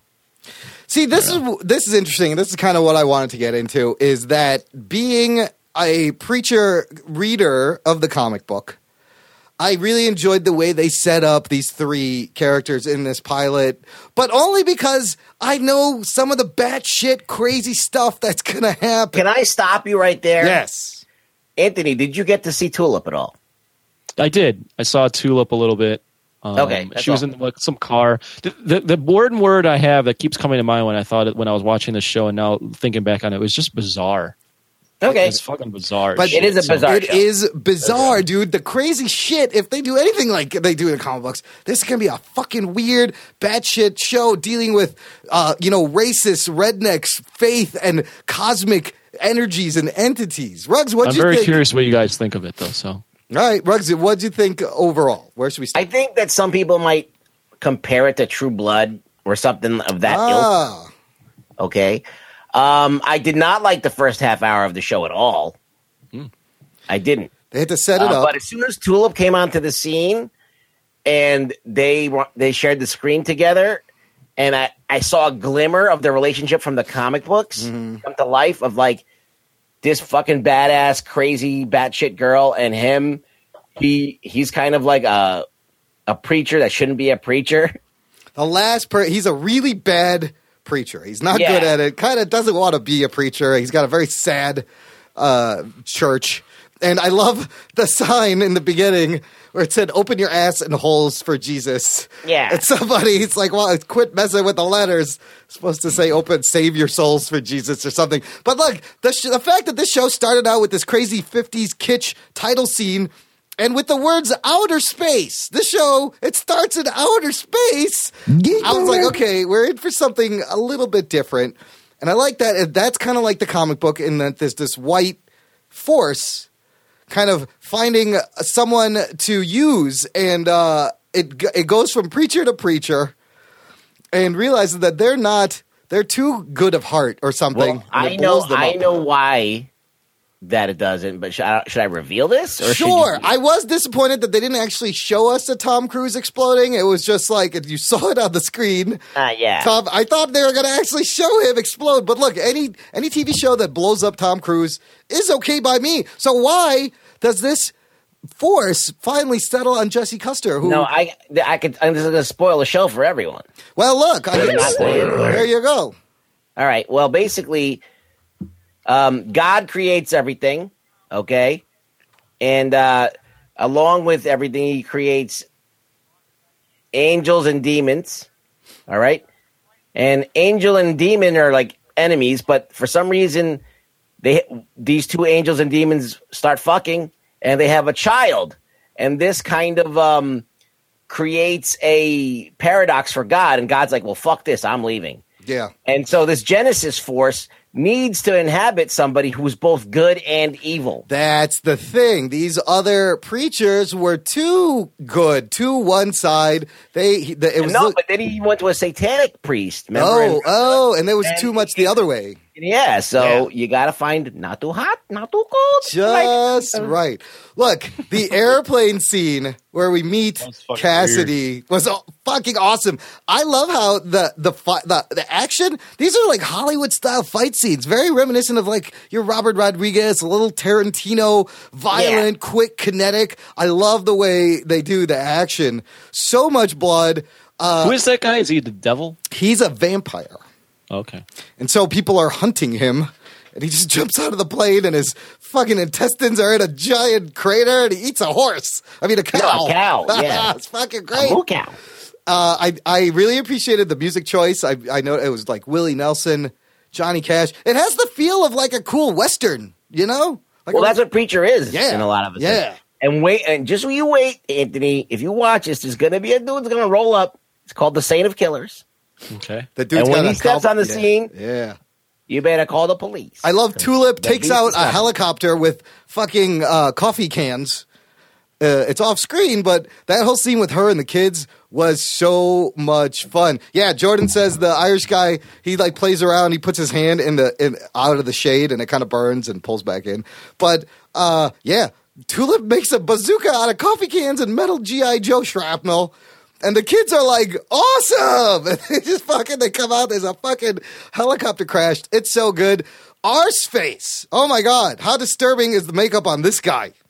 I thought there would be more drool. Like, Arseface was always drooling all over himself. He's a little more grotesque in the comic books. They cleaned it up, but I love how there were subtitles. Because he just mumbled, and his dad, who's like this racist sheriff, makes him the nastiest NutriBullet shake I've ever seen. Yeah, there's like meat and fruit and eggs, and he blends the whole thing up, and Arseface just drinks it. But Arseface is like he's such a chipper fella for the situation that he's in. A couple other things I liked. We did get to see Anthony at the end. You didn't see there was a bar fight scene where you see a little bit of the real Jesse Custer. Because he's the whole time this kid comes up, he wants him to beat up his dad. He goes, talks to the wife, and the wife's like, no, I kind of like it. He's like, what? He goes, I like it when he beats me up. So then the guy, Donnie, finds him at the bar. He goes, what the fuck, preacher? You've been talking to my wife? They get into a bar fight. This is where you see the real Jesse Custer. He's like smiling and beating the crap out of this guy and having a blast. And I was like, oh, there's Jesse Custer that you remember from the comic books. That's where he meets Cassidy. But then the best bit is after he's hit by this Genesis Force of God, he wants to be a preacher again, which is weird. Like, he has a renewed thing where he's like, I'm going to do this right. And he doesn't know he has this power. No, it's just getting that energy that it revives him. It revitalizes him. So this guy who's been bugging him, this nebbish fucking guy who comes to church, has been bothering him about his mom the whole time. After getting hit, Custer's just fed up with him. He's like, look, go see your mom. Tell her the truth. Open your heart. And the guy goes, okay, tell her the truth. Open my heart. Repeating it. He turns around. He walks away. You see him get on a plane. He's repeating, tell her the truth, open your heart. You see him get to the senior citizen's place where his mom is, and he gets to his mom, and he tells his mom, he tells him everything. He's like, I hate when you call me, you nitpick on me. He gets it off his chest, and for a second, you're like, wow, he actually did that. Everything's going to be resolved. And then he goes, and now I must open my heart. Where he grabs a knife, cuts his chest open, pulls his heart out, and gives it to his mother. Oh, shit. Right there. Yeah, that's he literally... There you go. Payback, bitch. He said, open your heart, and he literally opened his heart. The preacher did say that to him? Yeah, so saying that when the preacher gets into the zone, he tells you what to do. You do it. You fucking do it. So, look... as a comic book reader, great pilot. Like, as a pilot, I thought they did a really good job setting up the town, the characters, kind of the situation. Now, I'm wondering what people who haven't read the comic book, did they kind of... That was going to be my question, because... I want to know if it sucked if those people got a hint of the crazy. Put on your non-comic book fan hat. Well, Jordan's right here. She is not a comic book reader, and she likes it. She But did. do you think, she did like do you it. think it'll catch with the mainstream? Like, this isn't Walking Dead. Where Walking Dead's easily digestible. This is not. Yeah. This is easily digestible. I feel like this is going to be like Breaking Bad. Breaking yes. Bad was not a hit off the bat. Absolutely, exactly. People just kept talking about it. Like, did you watch Breaking Bad? And I'm like, I don't know. It doesn't appeal to me. And I even tried to watch the first episode. I'm like, I don't want to watch this fucking loser. Like, you know, and then someone convinced me, some guy who like actually writes comics and shit. He's like, you got to watch this shit. It's art. So I sat and made myself, as soon as I got to the third episode, it was like crack. I couldn't stop watching it. Mm-hmm. I think this is going to be like that because I've read the reviews of people who've watched 4 episodes already, and they they're love like it. all Yeah. in. Yeah. Okay. I don't like the first episode. I think that it didn't do enough service to the people who did not read the comics. So I felt like, okay, they're doing a little prequel to kind of set the tone for seeing him be a preacher, because you never see that in the comic books. Yeah. You start with him getting the powers. Which And that's then you're like off from- and running. Yeah. So it's kind of like the origin story, but Jordan's right in the chat. She says it's just been 1 episode. I'll give it a couple episodes to give it a real review. This is going to be that kind of show. I do have to agree with you, Ruggs, in the sense that I feel like if you didn't know the comic book, I feel like maybe Jesse Custer, Howard Stark, great. Maybe he was a little too mopey in the beginning and a little just too sad preacher, and it was kind of a little bit slow, but man, by the end of it, so much shit happened. And I love that we have Marvel MCU veterans being Howard Stark and Ruth Negga. I would have liked another guy to have been preacher. I wished it was the guy who played from Lost, the Sawyer. Yeah, Sawyer. He would have been the perfect Jesse Custer. Well, you need his accent needs a little bit of work, and so does Ruth Negga's. They're both they're both English, I think. Yeah. But yeah, his accent should be a lot more Texas. But the actor himself has just more. He has more of Jesse Custer in him. The other actor, that I was Sawyer. mentioning. Yeah, the guy who played Sawyer. Ooh, he'd have to cut that greasy hair every show. He's got like a 5 o'clock shadow and long mullet hair. That's Preacher. No, but Preacher has. Wait a minute, hold on. Look, I have the. He's got long black greasy hair, but he's got like a fro like this. See, he's got like a black. This is from the first page of Preacher. Yeah, I got you. That guy doesn't look like Dominic Cooper. The guy in the book. Yeah. Yeah, right. That's not Dominic Cooper's look is very like modern, clean. So cut this is almost. this is how they drew Cooper as Preacher on the cover. So I don't know. Did you see I posted an article about the ratings. Oh. Apparently it debuted to just pretty modest ratings. So like Rugboy said, if this is going to be awesome, it's going to be something that's going to have to grow. It's going to be a slow burn. And even with Breaking Bad, like I didn't get onto it until the Tuco episodes. And I think that was like the second season or third. Yeah. And then I went back and I watched all of it. So was Breaking Bad though? I mean, at the end of the day, it was about a guy making like meth to like support his family. it right? was like, a journey of a drug, how a guy goes from cooking meth to make money it's to save probably cancer. The best show ever made. I would being But like, a drug I'm saying it's warlord. more real world than this. Oh, yeah. Like, this is off. This the is fucking supernatural. wall, dude. This is supernatural mixed with, but this is the kind of supernatural shit I like. It's mixed with real life. You don't know if it's faith based or cosmic entity based. I think True Blood coming out before this, like sucked out of some.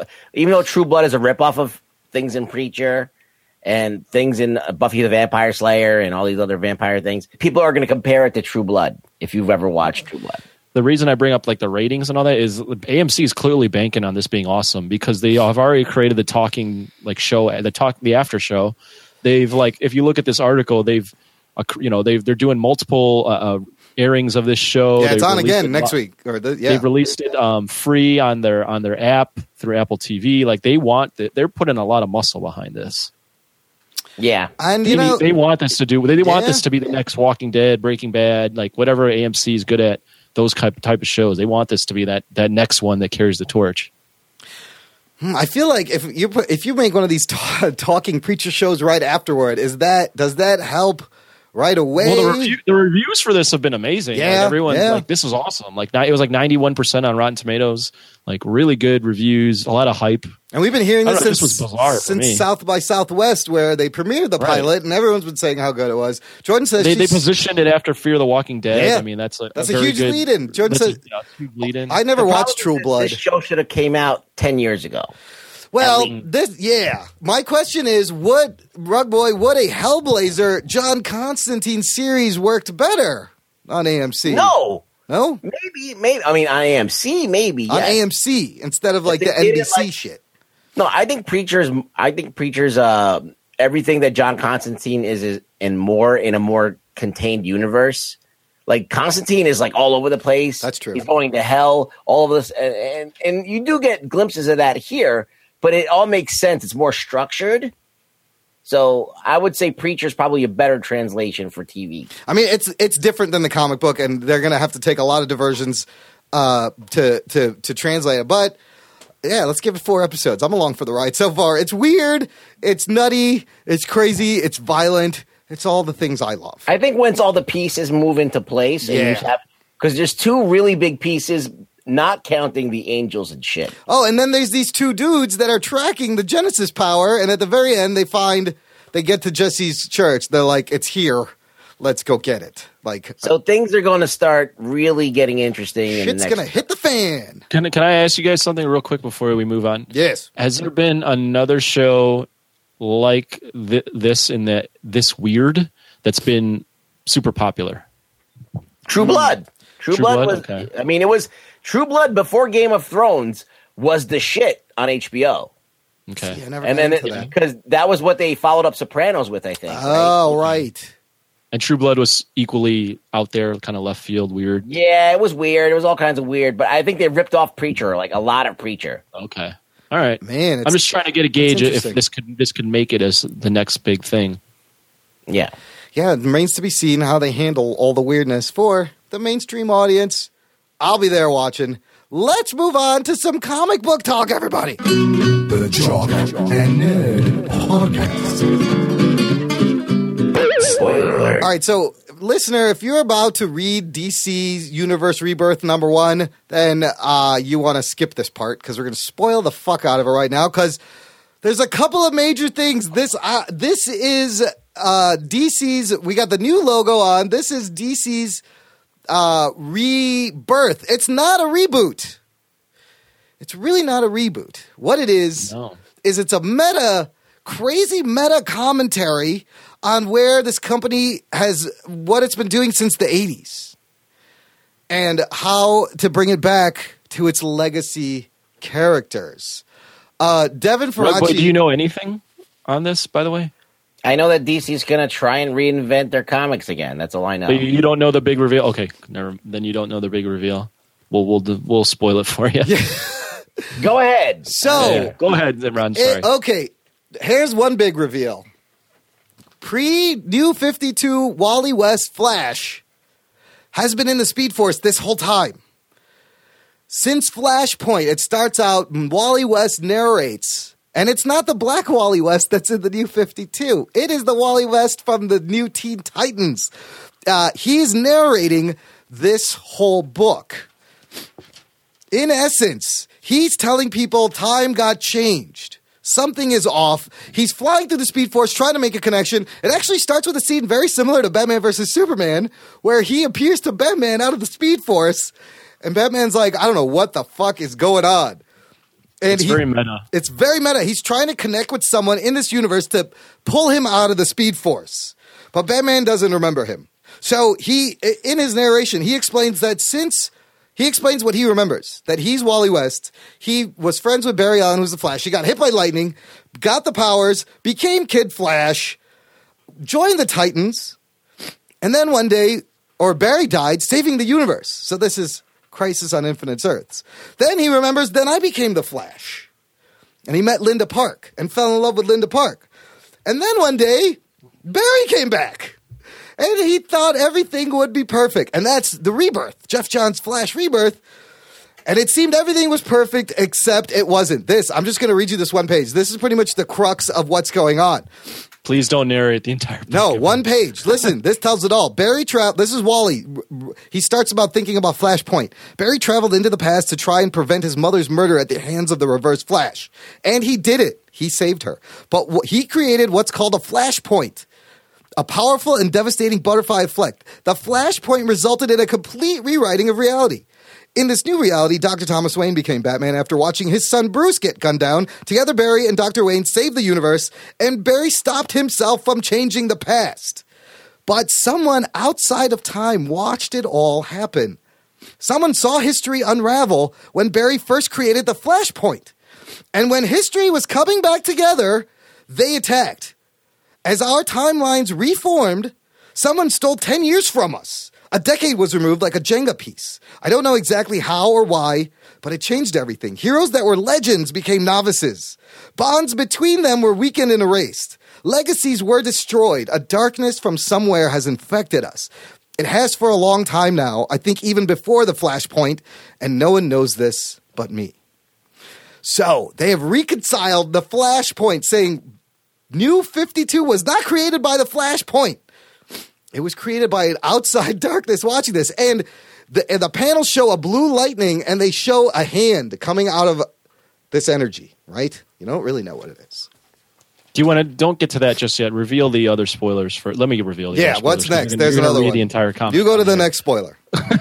The Superman of this universe is dead apparently, and the Superman prior to the New 52 has been living in this universe. Yes, it's kind of weird. Yeah, it's kind of weird. I already can't follow anything that's going on, dude. This is weird. Here, Joker. There's been 3 Jokers in this universe. So basically, what's happening is Wally West is narrating and telling everybody that the entire New 52 has been created by someone else, and like all hope has been lost in our universe. All the friendships have been gone. Romances have been gone. Everything was erased. All the characters that were awesome are now novices again. He's basically shitting all over the entire DC universe. And at the end, Batman's like digging at the ground in the Batcave, and he's trying to figure out what that whole Flash thing was about.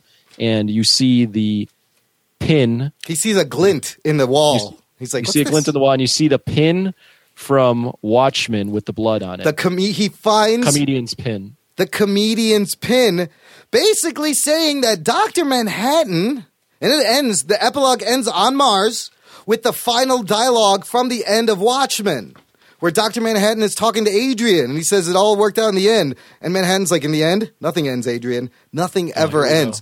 Basically, that point on Watchmen, at the end of the book, that's when Manhattan messed with the timeline between New 52 and this is Jeff Johns shitting on and fixing everything he's written from 5 years ago at New 52. But what this is doing is everything in DC's history is now continuity.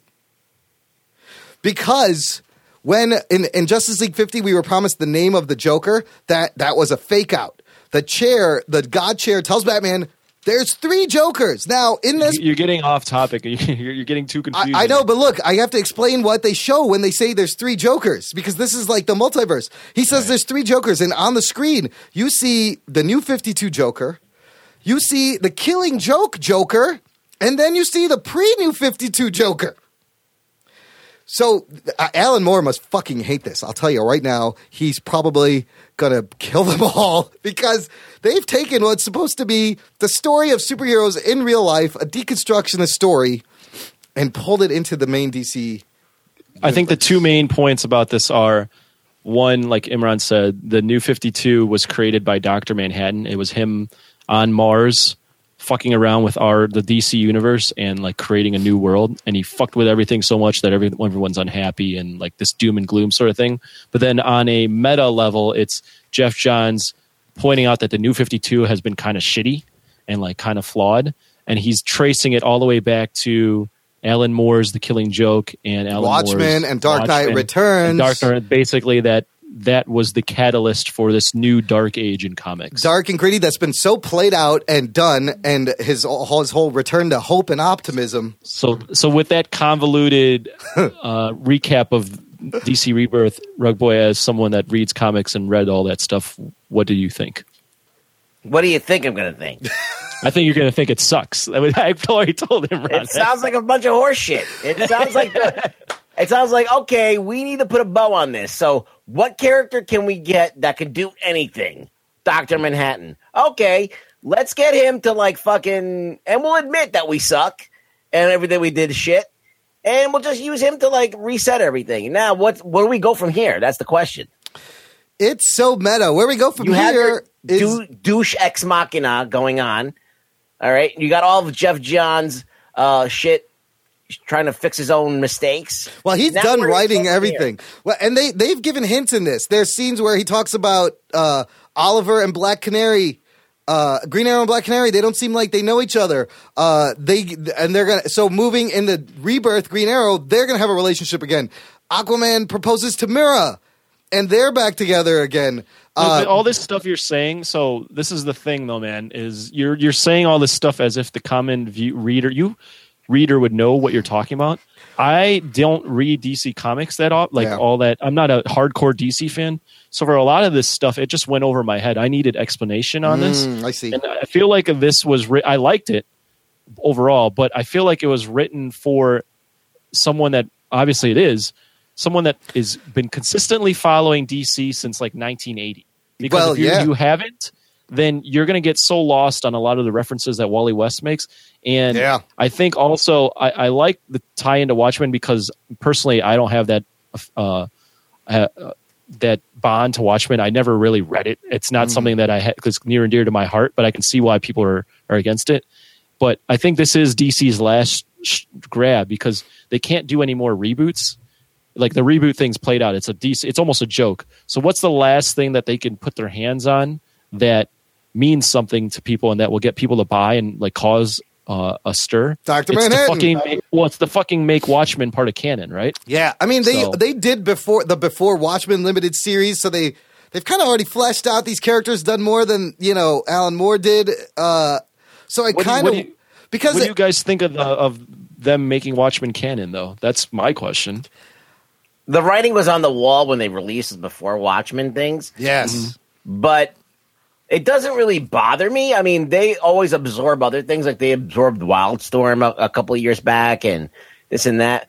Why Watchmen? They don't really need it at all. Like, that story has been told. They don't need to ever go back to that well again. Are they going to put Rorschach and Batman fighting side by side? Is that what they're going to do? See these characters in these books. We're going to see the comedian. We're going to see Rorschach. And I think you're right. They with that before Watchmen, they were kind of soft selling you this idea of what if these things go on. Well, wasn't Night Owl like a meta commentary on Batman? Yeah, like, that's going to be fucking strange. Yeah, and Dr. Manhattan was like Superman, right? Yeah, and the whole idea was that if superheroes were actually real in the real world, this is how they would be treated.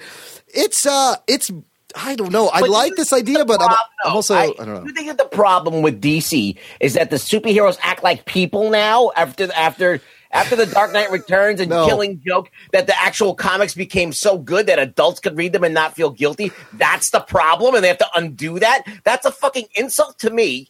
And that's an insult to anybody who reads good comics. The best comics are the reason that DC is bad.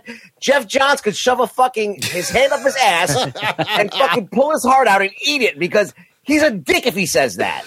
If that's what he's saying. If that's what you read, you can infer that by reading between the lines that he's like, that era of comics started I don't know if downfall is a word, it might be too strong, but this trend of darkness to go away. This is just them knee-jerk reacting to Marvel's success. This is all it is. They're like they doubled down on darkness in their movies. They did Injustice, and they did all these fucking comics. All their games are all dark.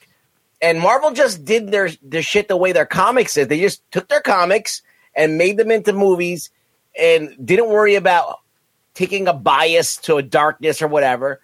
And now they're blaming the comics that brought them into the dark age or whatever of realism that made them good, because DC, no one liked DC because it was too happy. But, well, look, the sales of the New 52 in the last couple of years spoke more than anything. This is necessary, though. They had to do something. They didn't have to do anything. I was reading more DC comics before all of this Flashpoint shit, before all of this stuff. I'm saying, but since the New 52 in the last 5 years, it didn't work. They saw it. They had to do something right now to bring this back. And And Well, it feels like a very meta commentary. It's on very the state of meta. their The whole movies thing, and yeah. state of their video games, Yeah. like everything. It's, I mean, like you said, they literally recreate that scene from BVS, and Superman, Batman's like, what the fuck is going yeah, on he here? doesn't get it there either. Also, Wonder Woman has a twin brother, I guess, Oh yeah, she has a twin named Jason. There's a lot of random ass reveals. Are you fucking kidding me? No, Are you fucking kidding me? Like I can't. I'm enraged like right now. She has a. Imran, how could you read this and even like it? Like I don't. I forgive. He's a kid. He doesn't know anything. No, all right?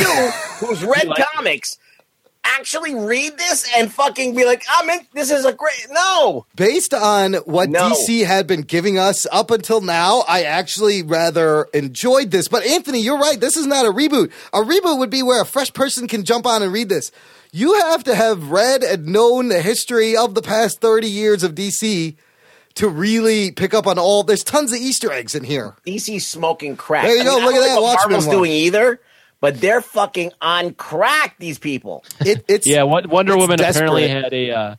They revealed this at the end of Justice League 50, and it went into this comic where Wonder Woman apparently had a twin brother that was born the same night as her, and that twin brother's been shooed away from her, and they don't know where he is on Earth and what he's doing and what his power level is or anything. Oh, also, Apocalypse is now a baby given Oh, yeah, birth by Apocalypse, Superwoman Superwoman, and of the Crime Syndicate. Of the Crime Syndicate, yeah. Antimatter kills Darkseid in Darkseid War, at which point Darkseid is reborn into this baby, so now there's a baby Darkseid. I will never Lame. buy another DC comic. As long as Oh I no! live. This was the opposite of what I wanted to achieve, which I was going to try to sell you on this. I think I just Imran, fucked that I up. told you Yeah, that he would you're not right. like it. You're right. You're right. I knew immediately he wouldn't like it. Look, I got to give it. It's ballsy what they're doing. It's Rug great. Boy, I gotta say just off air because I don't want Imran to get away with saying this. Off air, he goes before the show. Anthony, you got to read this. I liked it's it. great. It's great. We got to talk about this on the show. It's great. I really liked it. I did. I thought it was really You know well. what? A lot of people have been contacting me to get my opinion on this. Really? Yeah. Really? Okay. So they're like, I think, not that I'm like the lightning rod for knowing shit, because I don't know shit. I haven't been reading the DC because I started reading like a bunch of titles, and then they fucking did this New 52 shit, and I was like, all right, whatever.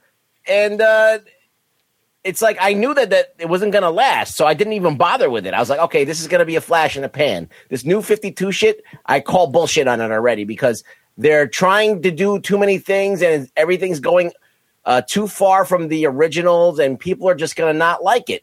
I knew that, and I stuck to my guns. And I knew that it was going to be a bunch of pointless reading because it was all going to be undone. So now they come up with this Rebirth, and they have the fucking audacity, the best writer that DC has ever had, Alan Moore, and they're going to piss on what he's done and call it the reason of the Dark Age, and they're going to use his character to be the catalyst to blame all the fucking folly of their inept writing that had nothing to do with Alan Moore. They could suck my dick. The balls on Jeff Johns. They can't even fondle Frank Miller's old testicles enough Frank to Miller. make up for this. Well, Okay? look, I am very curious to hear what Rug Boy. I mean, Okay. I know he's not going to like it, but I'm very curious because he has a copy. I'm Yes, going to read it. Rugs. When he reads it, and then after he reads it, I'm very curious. I don't think his opinion is going to change. I just want to hear more of this. Rugs, I told you. I want you to I read told you this. how I got the comic. There was a guy outside wiping his ass with it. He's like, and I'll I take said, that. hey. You done with that? You done with that? Because I think I'm going to have to take a shit later too. You can So I cover. have You it. got to read it. It's very hard to explain. Look, I will end. all the shit that I will end with this, listener. Pick up this book. Here's why. $2.99. It's 80 pages for $2.99. That's a pretty good value. But more importantly, Rugs. Jeff 80 Johns. sheets of toilet paper. Listen, Jeff Johns has said in an interview, he said if anyone wants to check out comics, wants to check out DC Universe Rebirth #1 and doesn't like it, they can mail the comic book to Warner Brothers to me, and I will send them a check. I literally will. For both postage and for the book. I will buy all these books back because I believe in this issue a lot. I think it'll do very well. I hope it does well. But seriously, I will buy this book back. Oh, shit. Jeff Johns has offered a personal money-back guarantee, Rugs. Get on that shit. Send if him. I show you a check from Jeff Johns to Rug Boy, I want you to send him a shit smeared copy of Rebirth #1 and get your money back. Now, what happens if I read it and I like it? That'll be funny, and then that'll be interesting too. Here's the thing, man. A lot of online reviewers have been like, "This is amazing." Like even the guy that we buy comics from, yeah, was like, Eric this is a really good start. Like he loved it, so I don't know. DC. I'm look, a bunch of people now. A bunch of your listeners are gonna fucking listen to this. The DC people, they're desperate. Okay, the people who like DC, they've gotten their balls busted in this whole year. Like Batman versus Superman sucking a huge cock. You know, like they need something to grab onto. It's been a rough year for the DC. This is like the 5 at the end of the night that you latch onto so you don't go home alone. You got drunk goggles on. This is what it is. All right? Shit. That's awesome. That's fun. Look, I'm going to end with a quote from Devin Faraci in his review. He says, I have never read a comic book like this, one that operates as a mea culpa and as a continuity house cleaning and as a new direction and as an emotional story about how much these characters mean to us. And that's all there. He's right. Okay. It's all in there. It is a mea culpa. Between the lines, I haven't read it yet, but from what you've told me. Jeff Johns fixing his fucking shitty New 52 and other stuff. Yeah. Well, it's the fixing of the 52 and talking about how the Dark Age started with Alan Moore. Yeah, and that right there just makes me pissed. You're right. It's a response to everyone going, it's too dark and gritty, these things. I mean, you don't even need to read between the lines all that much. They're taking Dr. Manhattan and saying he's the one that created shit. Dude, on the that hand on the cover, there's a blue hand coming out of that thing. Yeah. There's clues everywhere. It's the guy who sticks his hand up my ass every day. It's the guy with the big blue balls.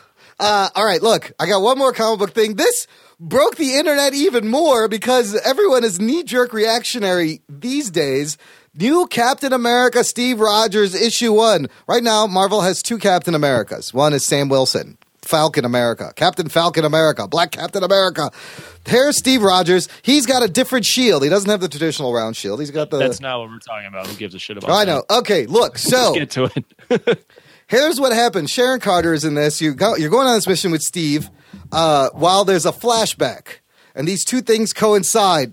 Basically, at the very end, it's Zemo. Zemo's in this. He has Dr. Eric Selvig in a plane. Cap jumps in. They fight. There's some dialogue. Everything seems cool. And then one of his buddies, what's this guy's name? It's another Captain America guy, old school guy. I forget who he is. He jumps in there. He wasn't supposed to be there.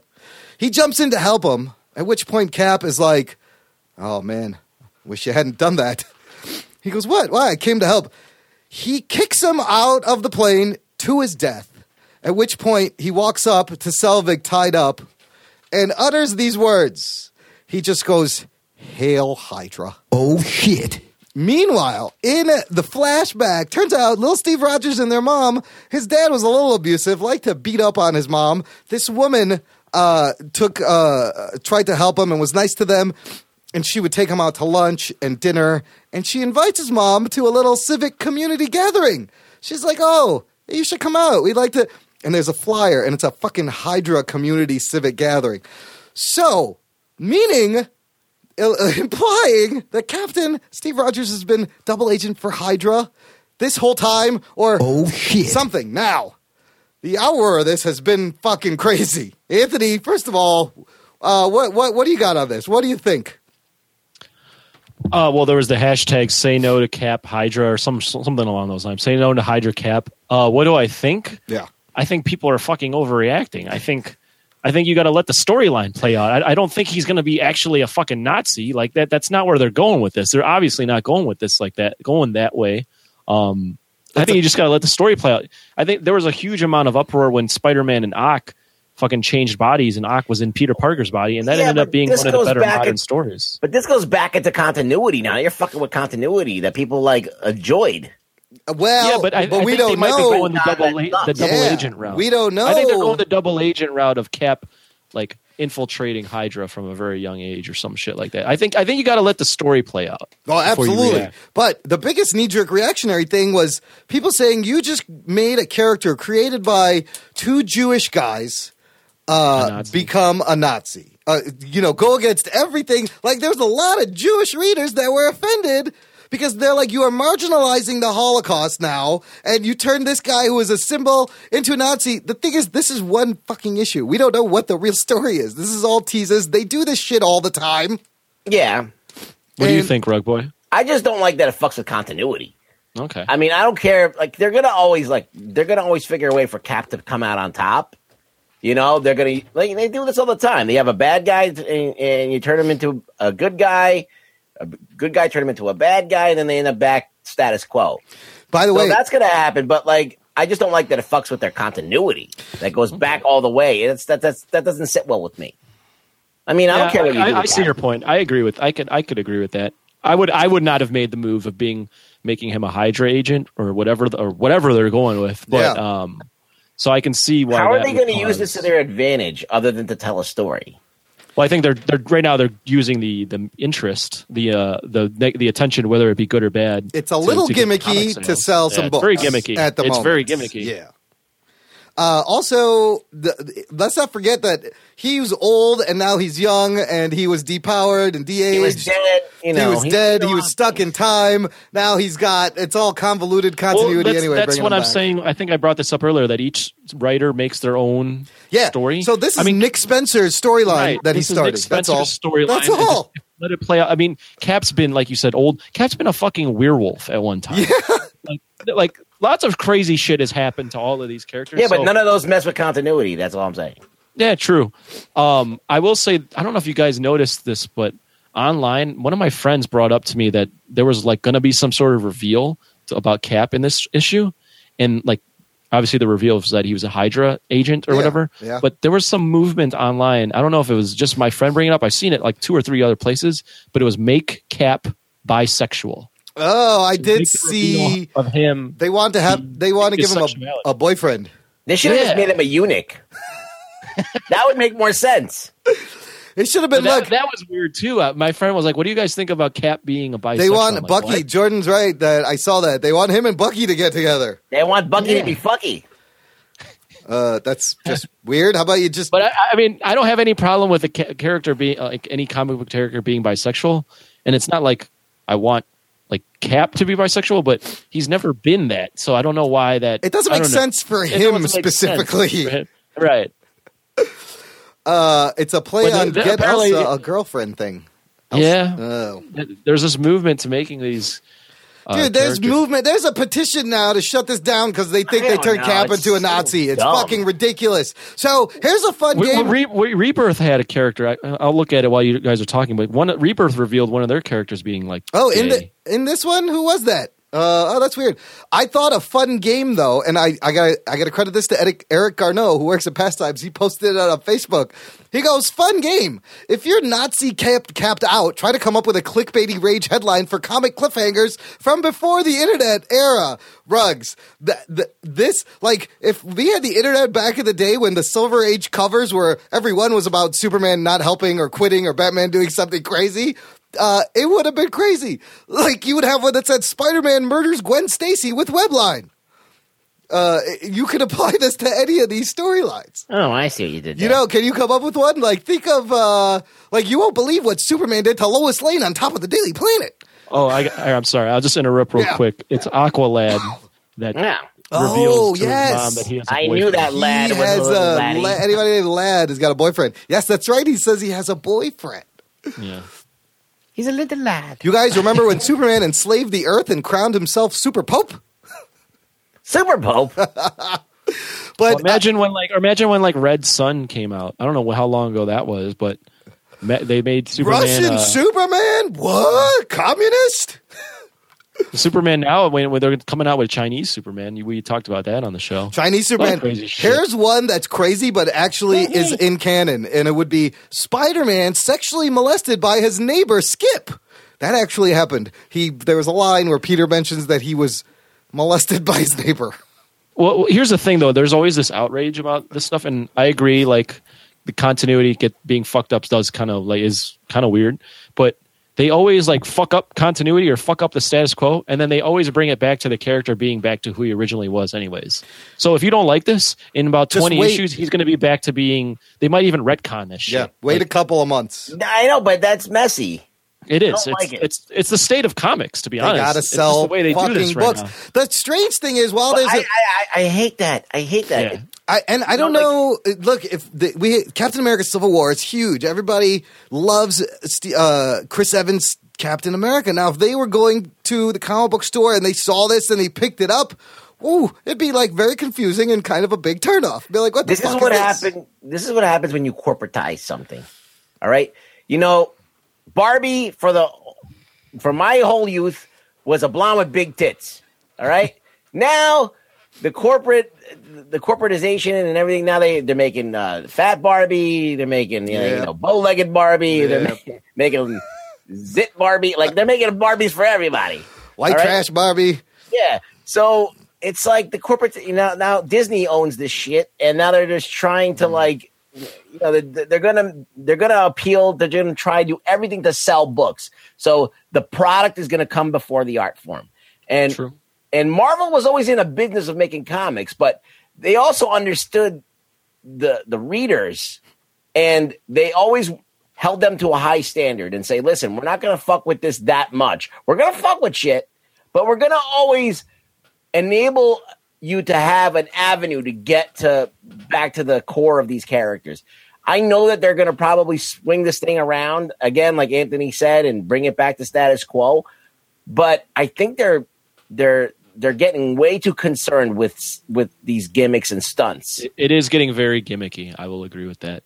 I mean, one event... it just reeks of corporate. And you get like another event before the last event is even over, and it's just... it's too much. It's very corporate-y, and they're just, number one this, number one that. Everyone try to sell these, and it's a gimmick. I got two more fun headlines, and then we'll wrap this up. Like, you would have had white superheroes Tony Stark and Reed Richards murder Black Goliath. # Black Lives Matter. Whoa. That would have been one. And then you would have had, wow, Robin killed by aliens on another planet? Really, DC? # Robin dies at dawn. But the point is, this is comics, people. Relax. Yeah. Let's not get all fucking, just put in your pants. Okay, let's wrap this up.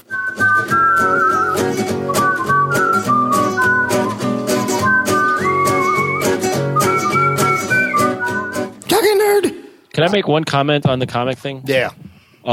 Even though the Cap thing got more play on the internet and like kind of broke the internet and the comic industry, what DC did has higher ramifications than what Marvel did. Yeah, this is surface. What DC did... Marvel's thing was very surface level. What DC did affects is everything. very meta and very almost a criticism of their own brand. Yeah. Like their own brand. That's what I kind of admire about the Balls. They're shitting on their own brand, and they're finally addressing what we've been saying for a couple of years now. Well, I'll say this. This is akin to J.J. Abrams coming along and basically saying that George Lucas is a dick face and he's worthless, when they are the guys that put DC on the map. Alan Moore and Frank Miller. Sorry, go suck a dick. If you're gonna blame them, I can't even fathom that. So I don't know. I just and no one's even really eclipsed that. Maybe like what DC thing has ever ever had as much accolades and as much gravitas and as much critical acclaim as those books. They're in the shadow of those guys. That's true. It's always Frank Miller. It's always Alan Moore. It pisses them off that they have not had the wherewithal or the talent to eclipse that and come up with a story that is on that level. And I bet it pisses them off that like the two of those biggest, most popular things are they were outside of canon this whole time. Absolutely. They couldn't even use them. They couldn't touch them. How frustrating must that been? Well, I think that it years? also pisses them off that everyone's favorite books are those books, and they're like, God damn it, those books were made in the 80s. Yeah. We made books since then. Look at our other books. 30 years, there's a little bit of ego on that. Yeah, and so for them to just bring it all in, like, what I don't understand is how many universes are there now? Are we back to just the one? Because it always goes from one to endless, back to the one, then there's 52. Now is there just one again? Or is there two? Are the Watchmen people in another universe? I don't know. I see that stuff I don't care as much about. I care more about what they're trying to say with this book. If it's going to be this meta, I want to figure out what the message is. I'm going to stick around and wait for a DC Afterbirth to come out. I guarantee you, as self-referential as it is, there's going to be some tasty Afterbirth. I think that they're going to. They're not. They don't have the stones to do it, man. They don't. Yeah. They don't. They just made a big claim, and I don't think they really got the stones to really. They don't have. They don't have the balls to really go back and reclaim those things from Alan Moore and Frank Miller. They're not going to. I mean, I don't think the sales can be any worse than what they've been with this, because nobody was buying fucking DC anymore. They fucking burned everyone with conversions. So it's very interesting. It's very interesting. We'll see what happens. We'll stick around. Listener, thanks for hanging out. Since we've been doing these review shows during comic book season live on Blab, and you guys, Ruggs, Anthony, check it out. We have successfully right now completed a whole comic book season. We talked every episode of 4 shows and plus some other ones week by week for one whole season. That's pretty crazy if you think about that. We dropped a couple along the way, but yeah. But of the 4 main, exhausting. It's very exhausting and draining, which leads me to my next point. We're going to take a little Blab break. Next week, there won't be a Blab show because, look, we've wrapped up the comic book TV season. We need to recharge a little bit. We're going to take a break from the Blab, maybe a week, maybe 2 weeks. I don't know yet. When we do come back, we're going to have fun. We'll just do geek news roundup shows, and we'll have another topic maybe at the end, something that strikes our fancy. However, in the meantime, that doesn't mean there ain't going to be shows in the feed. So you definitely want to go to jockandnerd.com, subscribe to the show, because there will still be shows coming out every week. Coming up, we will have Free Comic Book Day Part 2, which will meet Elliot Serrano. I hope you guys listened to the Lawrence Holmes show, the last show.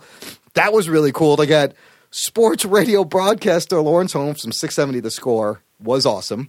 Finally, some jock stuff. Yeah, actual jock stuff represented. With a guy that talks about jock stuff all day. Dude, John Hamper told me, John Hamper, he used to work with him, he listens to the show. He goes, I can't believe Lawrence Holmes was on your show. I listened to him every day on the way home. He goes, it's wild. So that was really cool. And after that, we're going to have another edition of What the Fuck Happened. This time, it's the franchise killing Batman and Robin from 1997 with our buddy, oh my God, the ginger geek himself, Matt Dalhauer. And then somewhere there'll be an X-Men Al's Pack of Lips review. Yeah. Alpacalypse.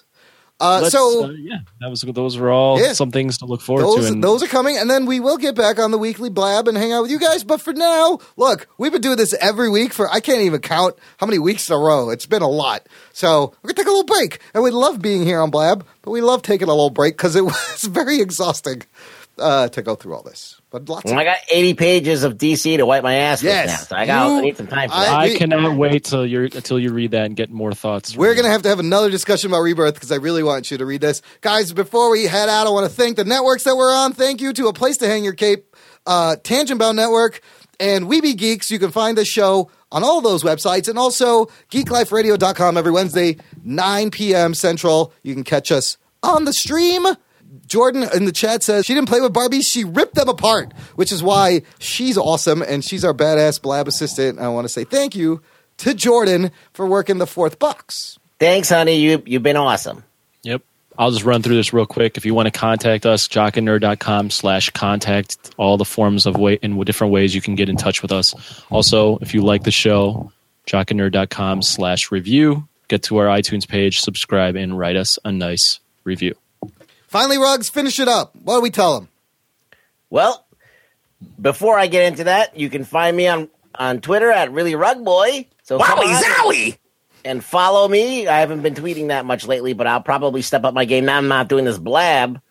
Okay, so basically what you can do to help us out is tell a person. Tell someone. Invoke your Avengers Assemble. Except for Jock and Nerd fans assemble, okay? Get everybody on board with this shit, all right? You know, as I said, be part of the show, interact. You know, now that the Blab's gone, you can still email us. You can still send us a bit, send us something. Send us some interesting stuff. We want to talk about what you're interested in. So be part of the show. Get everyone into it. This is your show. That's right. Contribute to the conversation. Now, the people here in Blab can instantly contribute, but you, listener, you can also contribute. It just takes a little bit longer, podcast by podcast. I would love, send some audio. I really miss the audio. We haven't got any in a while. Send us your review for X-Men Alpacalypse. We'll add it to the show. Get engaged. Thanks for listening. You guys are awesome. This has been the Jock and Nerd Podcast. My name is Imran. My name's Anthony. He's the Jock. And he's the nerd. And we'll check you next time. I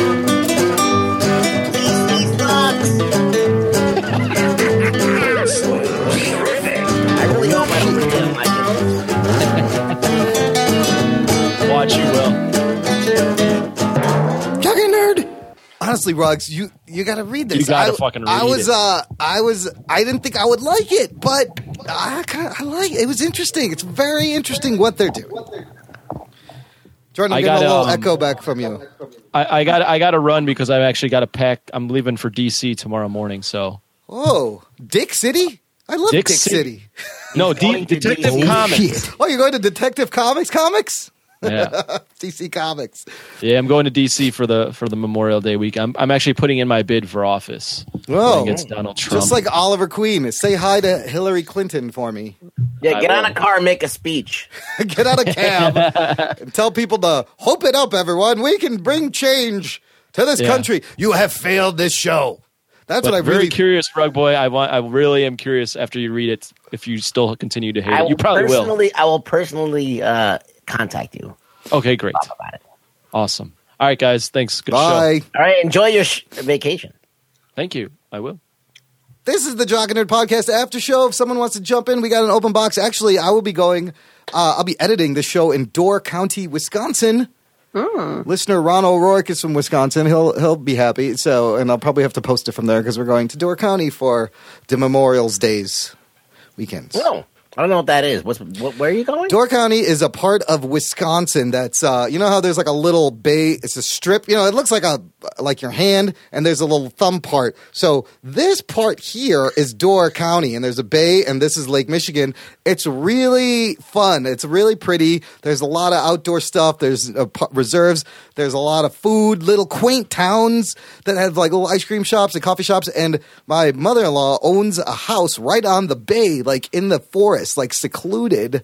It's really nice. The dogs get to run around. You can sit and you can go on a boat. The water's right there, and then you can go into the little small towns, and they got really good like smoked salmon and fish and cheese and all the Wisconsin stuff. But on Memorial Day weekend, it is it's annoyingly crowded with goddamn tourists from like us. But if you go any other weekend, it's really nice. Well, see, I like Memorial Day weekend. Know what I do? What do you do?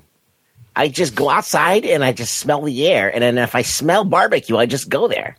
Ruggs, there's free food on the ground everywhere on Memorial Day weekend. People drop burgers and fucking marshmallows, all sorts of shit. First of all, I love a parade. Okay? Really? Why not? You're a fan of a parade? Yeah, you just see people walking.